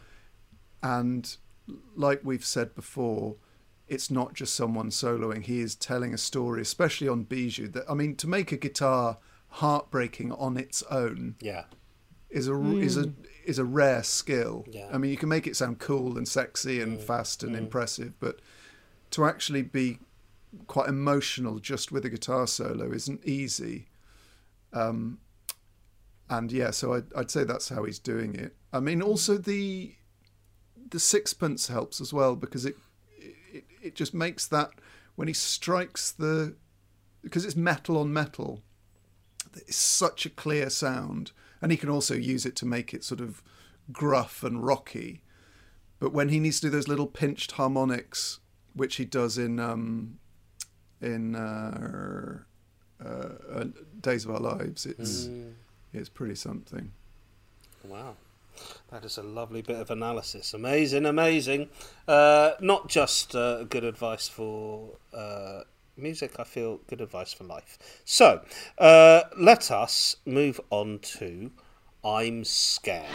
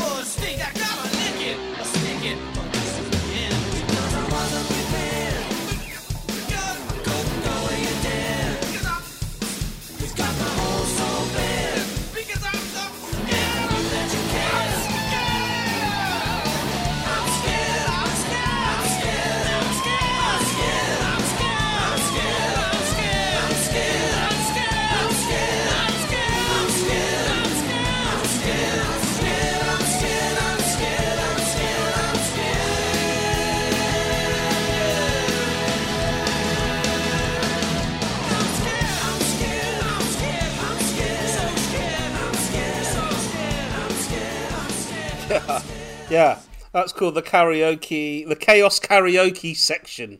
And I think you all heard that time how scared he is of Stephen Burkoff. And the things he is scared of in that section is so full on. I'm not actually going to share all of it because it gets too scary. But, there's obviously things like I'm scared of pain because there might be. I'm scared of being burnt. I'm scared of being found out is the sort of the last thing that he's scared of. I'm scared of disappointing. There's all kinds of... And they're all very resonant things to be scared of. And it's almost, for me, a slightly silly song musically. And yet the lyrics of it are so potent. And he was singing this stuff at a time where I don't think mental health was quite in the zeitgeist in the way that it is now. And I think he was pioneering a lot of that kind of messaging, really. Well, I think, like you said, for even that interview earlier, that that sort of openness of artists about creating stuff through struggle is much more sort of common parlance today, which is a great thing. But that interview from 92 or 91 that you played earlier, you wouldn't often hear musicians talking like that about their work and their personal feelings. And this song feels like the result of, he talked about his therapist. I wouldn't be surprised if there was some like exercise where the therapist had gone, okay, make a list of everything that frightens you, and don't worry how silly it is, and you don't have to show anyone, and you can tear it up after you've finished. And it's not impossible that is where this song started, because it is funny and it is quite light, but a bit like Love Token, there is a personal story going on in the lyrics. Yeah. And I think it's great. It must have felt such a release to sing this. Yeah, of course. Of course. Suze, do you resonate in the same way? Yeah. So I really wanted to be an actor, and I really wanted to go to drama school, but we didn't have that kind of family money. So I spent 3 years trying to get in after I'd done my degree to different drama schools, figuring I'd pay for it. And it took me 3 years, and then I finally got in. And in the first week, we had a meeting with a guy called George Hall, who is in his mid-90s now. And at the time, he was merely in his mid-80s. And he was the head of acting at Central for 20 years. And then he came to the Royal Academy of Music and was teaching there. And we all had to sit down. And we had a one-on-one meeting with him. And I just started crying in this meeting within about a minute and went, I'm just really worried that the people on this course are going to find me out. And he went, oh, yes, okay. Well, a friend of mine who I spoke to 6 months ago, she said, George, I'm always only a week away from everybody finding me out. And that was Judi Dench. And that's what that song made me think of earlier. It's like Brian May shouting at the end of that, I'm scared of being found out. So yeah, it shows he's not a psychopath, I guess. Years and years ago, Mr. Lupton gave me my first shot at producing a bit of telly. And, God, it was a while ago, wasn't it, Simon? But the one bit of advice that you gave me that really stuck with me was you put me to one side, and I was just like, I don't know if I can do this. I'd only been a researcher or an AP or something. And you went, don't worry, we're all terrified of being found out. All right, okay. Yeah. And it's just like, yeah, absolutely. Imposter oh my God, syndrome, anyone right? who's not scared of the fact that someone might find out they're winging it is surely some kind of crazy dictator. That's the big expose. Absolutely everyone is winging it because we've all been given the same number of days to f*** around in. So we're all winging it and no one's marking your paper. No one cares what you do. You just get on and do what you want to do and make an impact that way, right? Yeah, I was only in my 80s when I gave you that bit of advice. Let us move to something akin to Bijou, a sister to Bijou, if you would like. This is a legit guitar solo, the only legit instrumental guitar solo. Just Brian and Mike Moran on the keyboards. Let's listen to a couple of minutes of Last Horizon.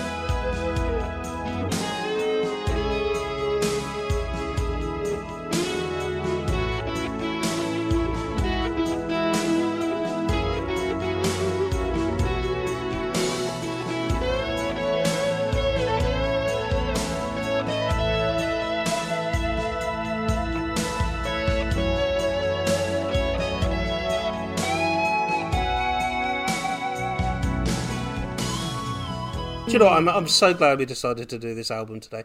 I'm really enjoying this. This is so lovely. It's taken me right back to my pudding place. I'm very, very happy. That is such a beautiful guitar tone, is it not? Kind of like he has on Bijou, I thought, John, as well. He has that beautiful sort of clean solo tone that you were talking about. Yeah, I think it's certainly of that, like, I think you're right in saying it's like a sister song to Bijou, whether that's intentional or not. For me, it doesn't quite have the emotional... It's not as emotionally charged as Bijou, because that... I mean, this is how much me and my first girlfriend were into Queen and Brian May at the time. She actually got me a silver bracelet with my Bijou engraved on the back. Oh, dude. Do you still have it? It's in a jewellery box I made her in DT in my mum's loft. Oh, okay, fine.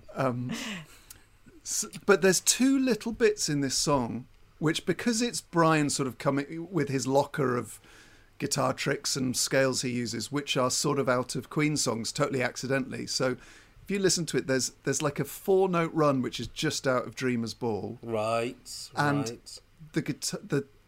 The song it reminds me most of is the guitar solo from It's a Hard Life. So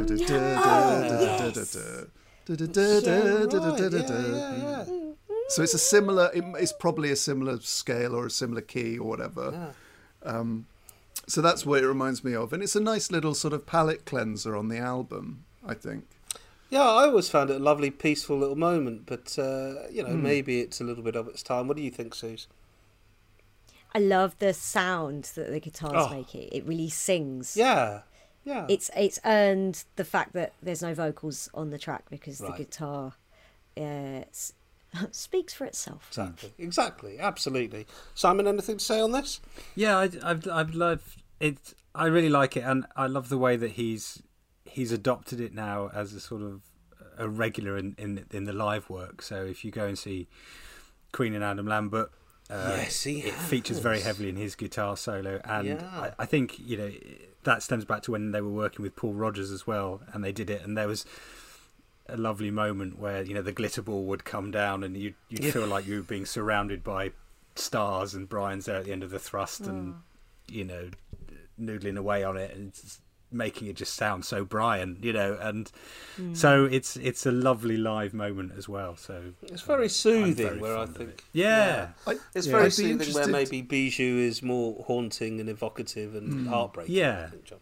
But, I'd be interested to see if he does go back to this track, what he does with it, because I think if a part of it is dated, it's not the guitar. I think the guitar sounds amazing. I think it is the sort of that backing. I don't know whether it's electric. What is that backing? It doesn't feel like a bass. It's keyboards. But it is. I think it's him on the bass. Yeah. That bit, I wonder if that might be changed, because for some reason I feel that doesn't quite fit with the guitar, because like the guitar is soaring and it's almost like that slightly plodding synthesized bass, I think perhaps holds back the guitar a bit. Well, Brian, is that fair to say? Brian is certainly playing guitar, bass guitar, keyboards and drum programming, and Mike Moran is doing additional keyboards. So maybe it is just the program nature of the drums, possibly it's being used. And that's the problem with electric music. That's why sort of the 80s has such a bad reputation, is because the technology keeps it at a time. Whereas if you play a note on a guitar in 1960 and you play a note on a guitar in 2020, the note's the same. There's no real difference. I mean, a complete nerd might tell the difference between two different amps, but you can use the same equipment. Whereas to get a 1988 synthesizer sound would put you so much in that year. Which is why when you listen to certain 80s music, not Brian or Queen, of course, but it sort of feels 80s. Scritti Politti or whatever. Yeah, of course. Yeah.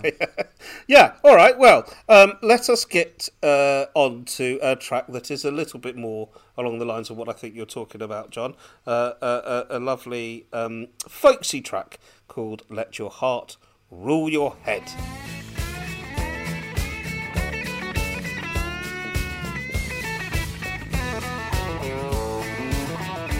Well, I know that we're in a time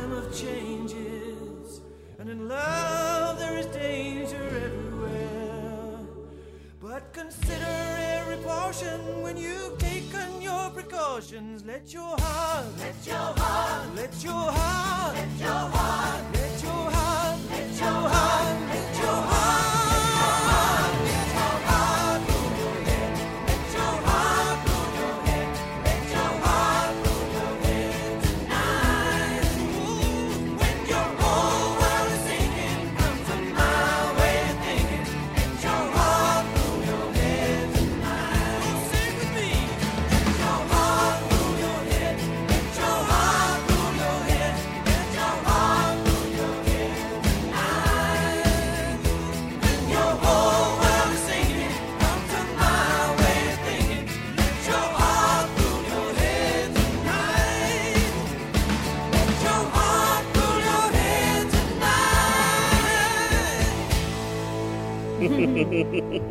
Oh, I'd have loved to hear Freddie tear this one up. Do you know what I mean? I would have loved it. Playing live with a tambourine, it would have been great.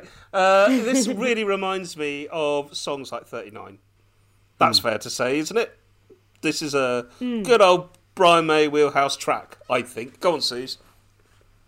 It's a real kneeser, isn't it? It's a lot of fun. Brian, I think more than any other member of Queen, he loves Americana. He does. Yes. Doesn't he? Now I'm here. He likes American things. Yeah. He loves to. I think that first tour of America where they were going around pretty fresh faced. It's quite early into the band's success. Must have really been an eye opener for him, and he wandering often around with harks back to peaches it. for the day. Yeah. Exactly. Yeah. Yeah, so I feel like this is a good old slice of Brian May Americana. Yeah. No, you're right. Fat Bottom Girls, all these amazing tracks that we take for granted. They're very Sleeping on the Sidewalk. Yeah, of course. Yeah, this is very much in that vein. Simon. Yeah, I absolutely. I think this is Brian's nod to those tracks that he loved listening to when he was growing up, and listening to on the radio, as well as building a guitar with his dad. He also built a radio as well, which had headphones on, so he could. Oh, really? He could, yeah. So that was another project that he did with his dad. Oh, wow. So I just imagine him listening to stuff like this on radio and stuff.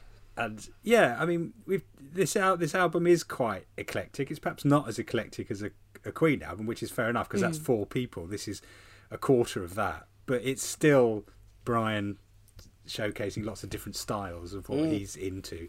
And you're right, it's a knees up. My knees were up. The track was originally intended for a 1988 Lonnie Donegan album that never happened. Imagine that. Is it really? Amazing. Well, it's weird, because of the music I listen to that's current, which isn't a great deal, but is mostly Americana and sort of alt folk. Right. And weirdly, because of that, this song, listening back to the album, felt the most contemporary and I never thought I would find any kind of connection between Brian May and Bonnie Prince Billy. But when I listen to this, I can just see Bonnie Prince Billy playing this with a sort of one of his more upbeat bands. And I really, really like it.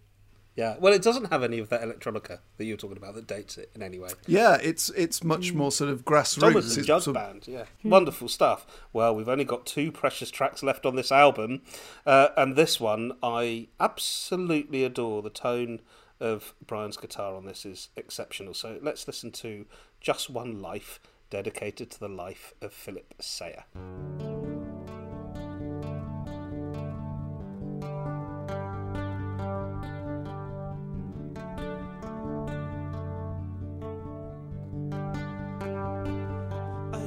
Not know you, our lives never touched, till the day they gathered to bid you farewell, and they painted your picture, and as I looked around, I felt I saw you in the words and the sound.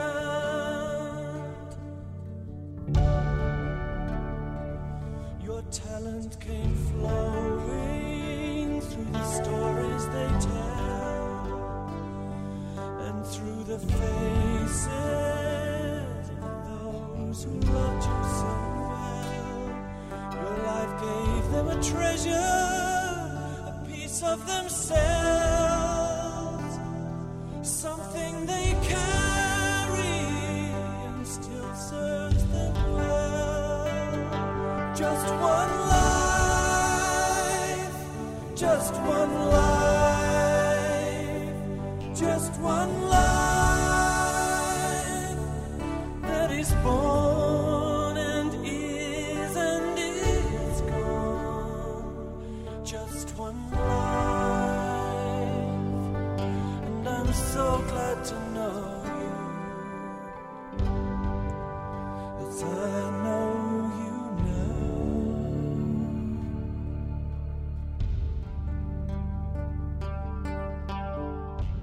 What a beautiful, beautiful song. An acoustic guitar that he plays beautifully, I'm guessing. I don't know much about guitars, but that can't be the Red Special. I do know that Brian's doing all the music on this track. And I find it impossible to listen to without thinking of Freddie and bursting into tears and remaining in tears for the duration of it. Although it is actually dedicated to an actor called Philip Sayer, who I think must have just been like, he was in like, I think there was a film called Extra, which was like one of those sort of 70s Blake Seven era type, you know, British sci-fi films or something, but there must be some connection that Brian had to him. Sayer died of cancer, sadly, in 1989, just at the age of 42. And Brian, who'd never met the actor, attended a memorial service and wrote this song as a tribute. I wonder if Anita Dobson knew him. Oh, maybe. And it was through her. Maybe. Yeah, could have been. Yeah, good point. So very, very beautiful, very, very beautiful song. Go on, Suze. This crept up on me. It started, and it's one of those songs. It starts, you go, oh, okay. Then by the end of it, I was like, oh, bloody hell! It is. I did that. I had the same thing where you just can't help thinking about Freddie. And in the same way as they say, oh, No One But You is about several people, you can't listen to that without thinking of Freddie, of course. So, yeah. And we're all going to project onto a song about loss like this. You'll project on your own loss. Yeah, for sure. Into a song like for this. Sure. Well, this is exactly what Simon was saying at the beginning of the pod, which is this album is full of light and shade, right? We're just coming off of this big, jug band, fun, country, country tune into this beautiful ballad, and then we're going into a brilliant Small Faces cover. Go on, John. It's just the tone of the guitar reminds me of those gigs he did with Kerry Ellis by candlelight. You know, those... He has a sort of similar sound at those and a similar sort of vibe. I missed that. What's that about? He did candlelit gigs with Kerry. Yeah. That sounds gorgeous. Were you there? Yeah. No, You didn't get tickets. I had the option to go, and there would have been something else on, which is one of those things where looking back you think, the hell did you not go because you were doing that for? But at the time it would have been some podcast recording or something, and you just sort of think, oh, I can't make that because I'm working, and you think, you idiot. Actually, this album came out when I was at university. And I'd been set the task of, because I was doing media production, I had to do a short radio play, because it was to sort of demonstrate our ability to use the audio recording equipment. And I can't exactly... down in Bournemouth, right? Yeah, Bournemouth University, yeah. And I can't remember exactly what the piece was about. It would have been something incredibly pretentious, obviously, because I was a student. I remember thinking that this song would be the perfect opening to my piece, because it said it sort of encapsulated what I was trying to get across in the writing. So I put a big chunk of it at the beginning, and before it was sent off to be marked, I remember my tutors listening to it and going, I think this is really good, yeah, this is fine. I just cut the song at the beginning because it's just way too long, and I went, oh, okay, and I went away, and I couldn't, because it was Brian. So I I lost quite a few marks. Because Oh no! because I just ignored the tutor who then marked it. Well, you didn't listen to any of my advice, but also because it was way too long. I mean, if that had been on the radio, anyone listening would have gone, he's just playing a song. I'm not listening to this. So he was right, but I just couldn't because it was too good. Yeah, but he was also wrong. It's irrelevant how long the song is. It's a beautiful song. But I would have rather cut the play and just played the song. Let us move on to this glorious cover from the Small Faces track from the Small Faces album, the 1968 album Ogden's Nut Gone Flake. This track by Steve Marriott and Ronnie Lane. It is Rollin' Over.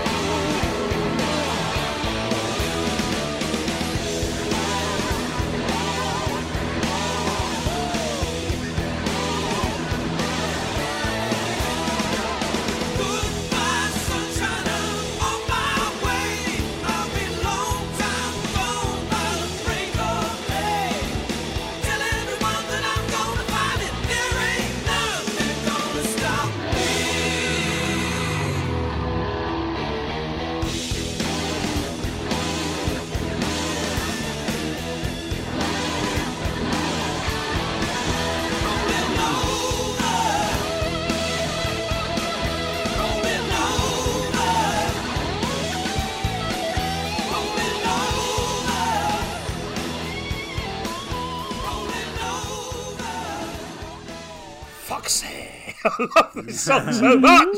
I love the original. Exactly what I thought. This version. Yeah.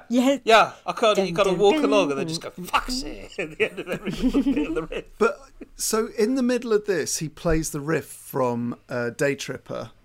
Does he? Oh yes, down. If you listen really carefully. Yes. Yeah, he does. Yeah. Yes, Yeah. I heard it Yeah. earlier and went, what is that? Yes. But I don't know whether that's from the original or whether Brian's added that himself as another little nod to another I don't influence. think it is in the original. I definitely had the original in my, but I couldn't. You couldn't hold me to that. I'm sorry, but I don't think it is. It's just an epic version, and my only regret from playing that clip because I wanted to play that bluesy open into it breaking out, which is just the most awesome bit of the song for me. Short of the Shactaways, and the Shactaways are my favourite thing on the album. What are the Shactaways? You know, rolling over, shacked away. It's that bit at the back of the track. How could you have heard the song and not heard the Shactaways? Shacked away. I'm sure That's it why I isn't. said shacked That's away not for the- my own intro, for goodness sake. You guys all just laughed then. Now you're looking at me. I was being polite. Shacked away. How? Shacked do. Oh, it literally away. says How shacked away. Yeah, shacked away. There, it's written on the lyrics. There you go. Wow. Evidence. Well, that was a journey worth taking, wasn't it? Anything else to say about Rolling Over? What a great way to finish the album, eh? Yes. Yes. He ends on a party. He does. He's come back to the light. Yeah. And he's rocking out to Yeah. some small faces.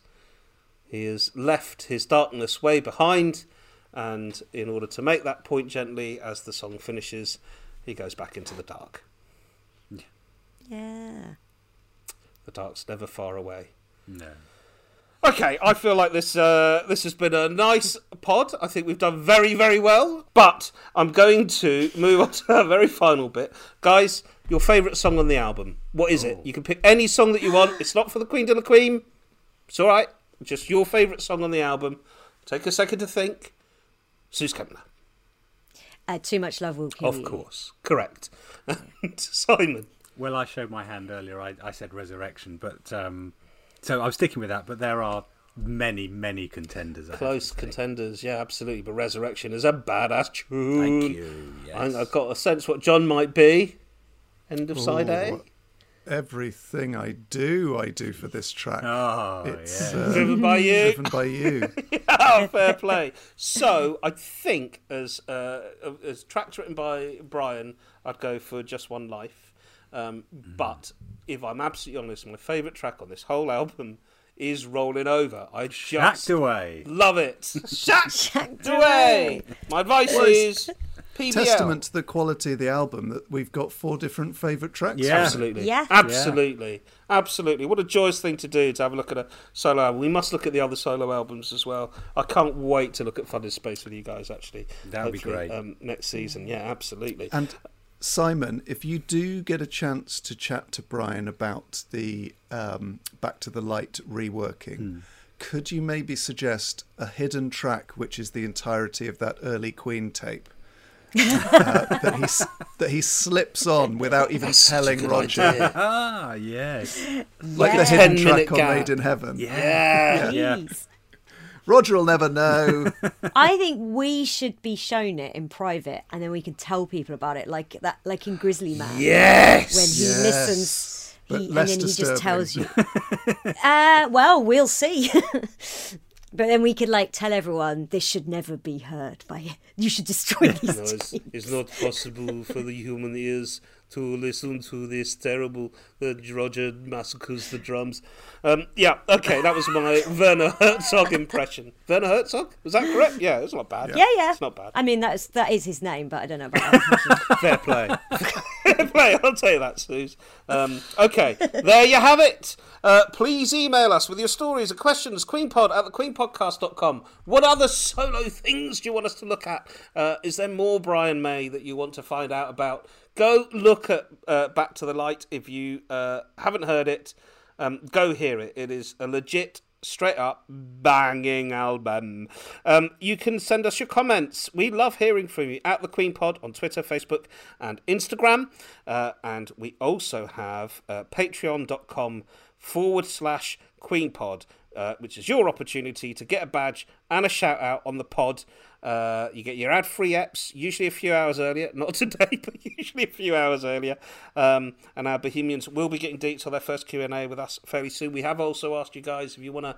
well, actually, that's irrelevant. Hopefully we'll have some questions from our Patreons on next week's episode, our final episode of the season, sadly, which is a fan special. But let us quickly send a thank you to a few Patreons.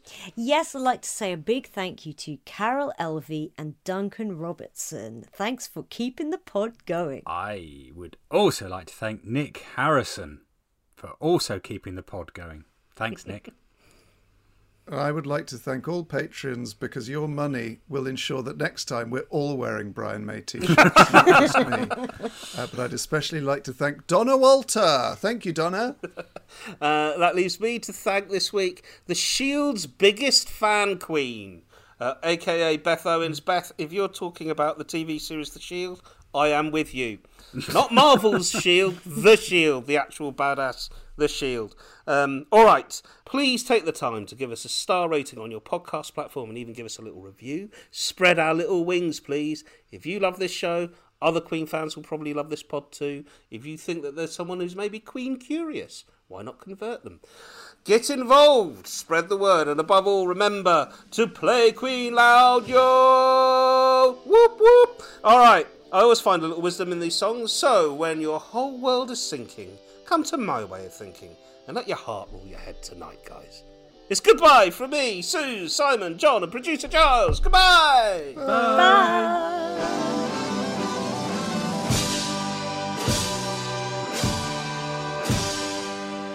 This has been The Queenpod, a 7 Seas Films production, edited and produced by me, Fergus March. Follow us on Twitter and Instagram, and stay in touch by emailing queenpod@thequeenpodcast.com. Thanks for listening, and see you next time.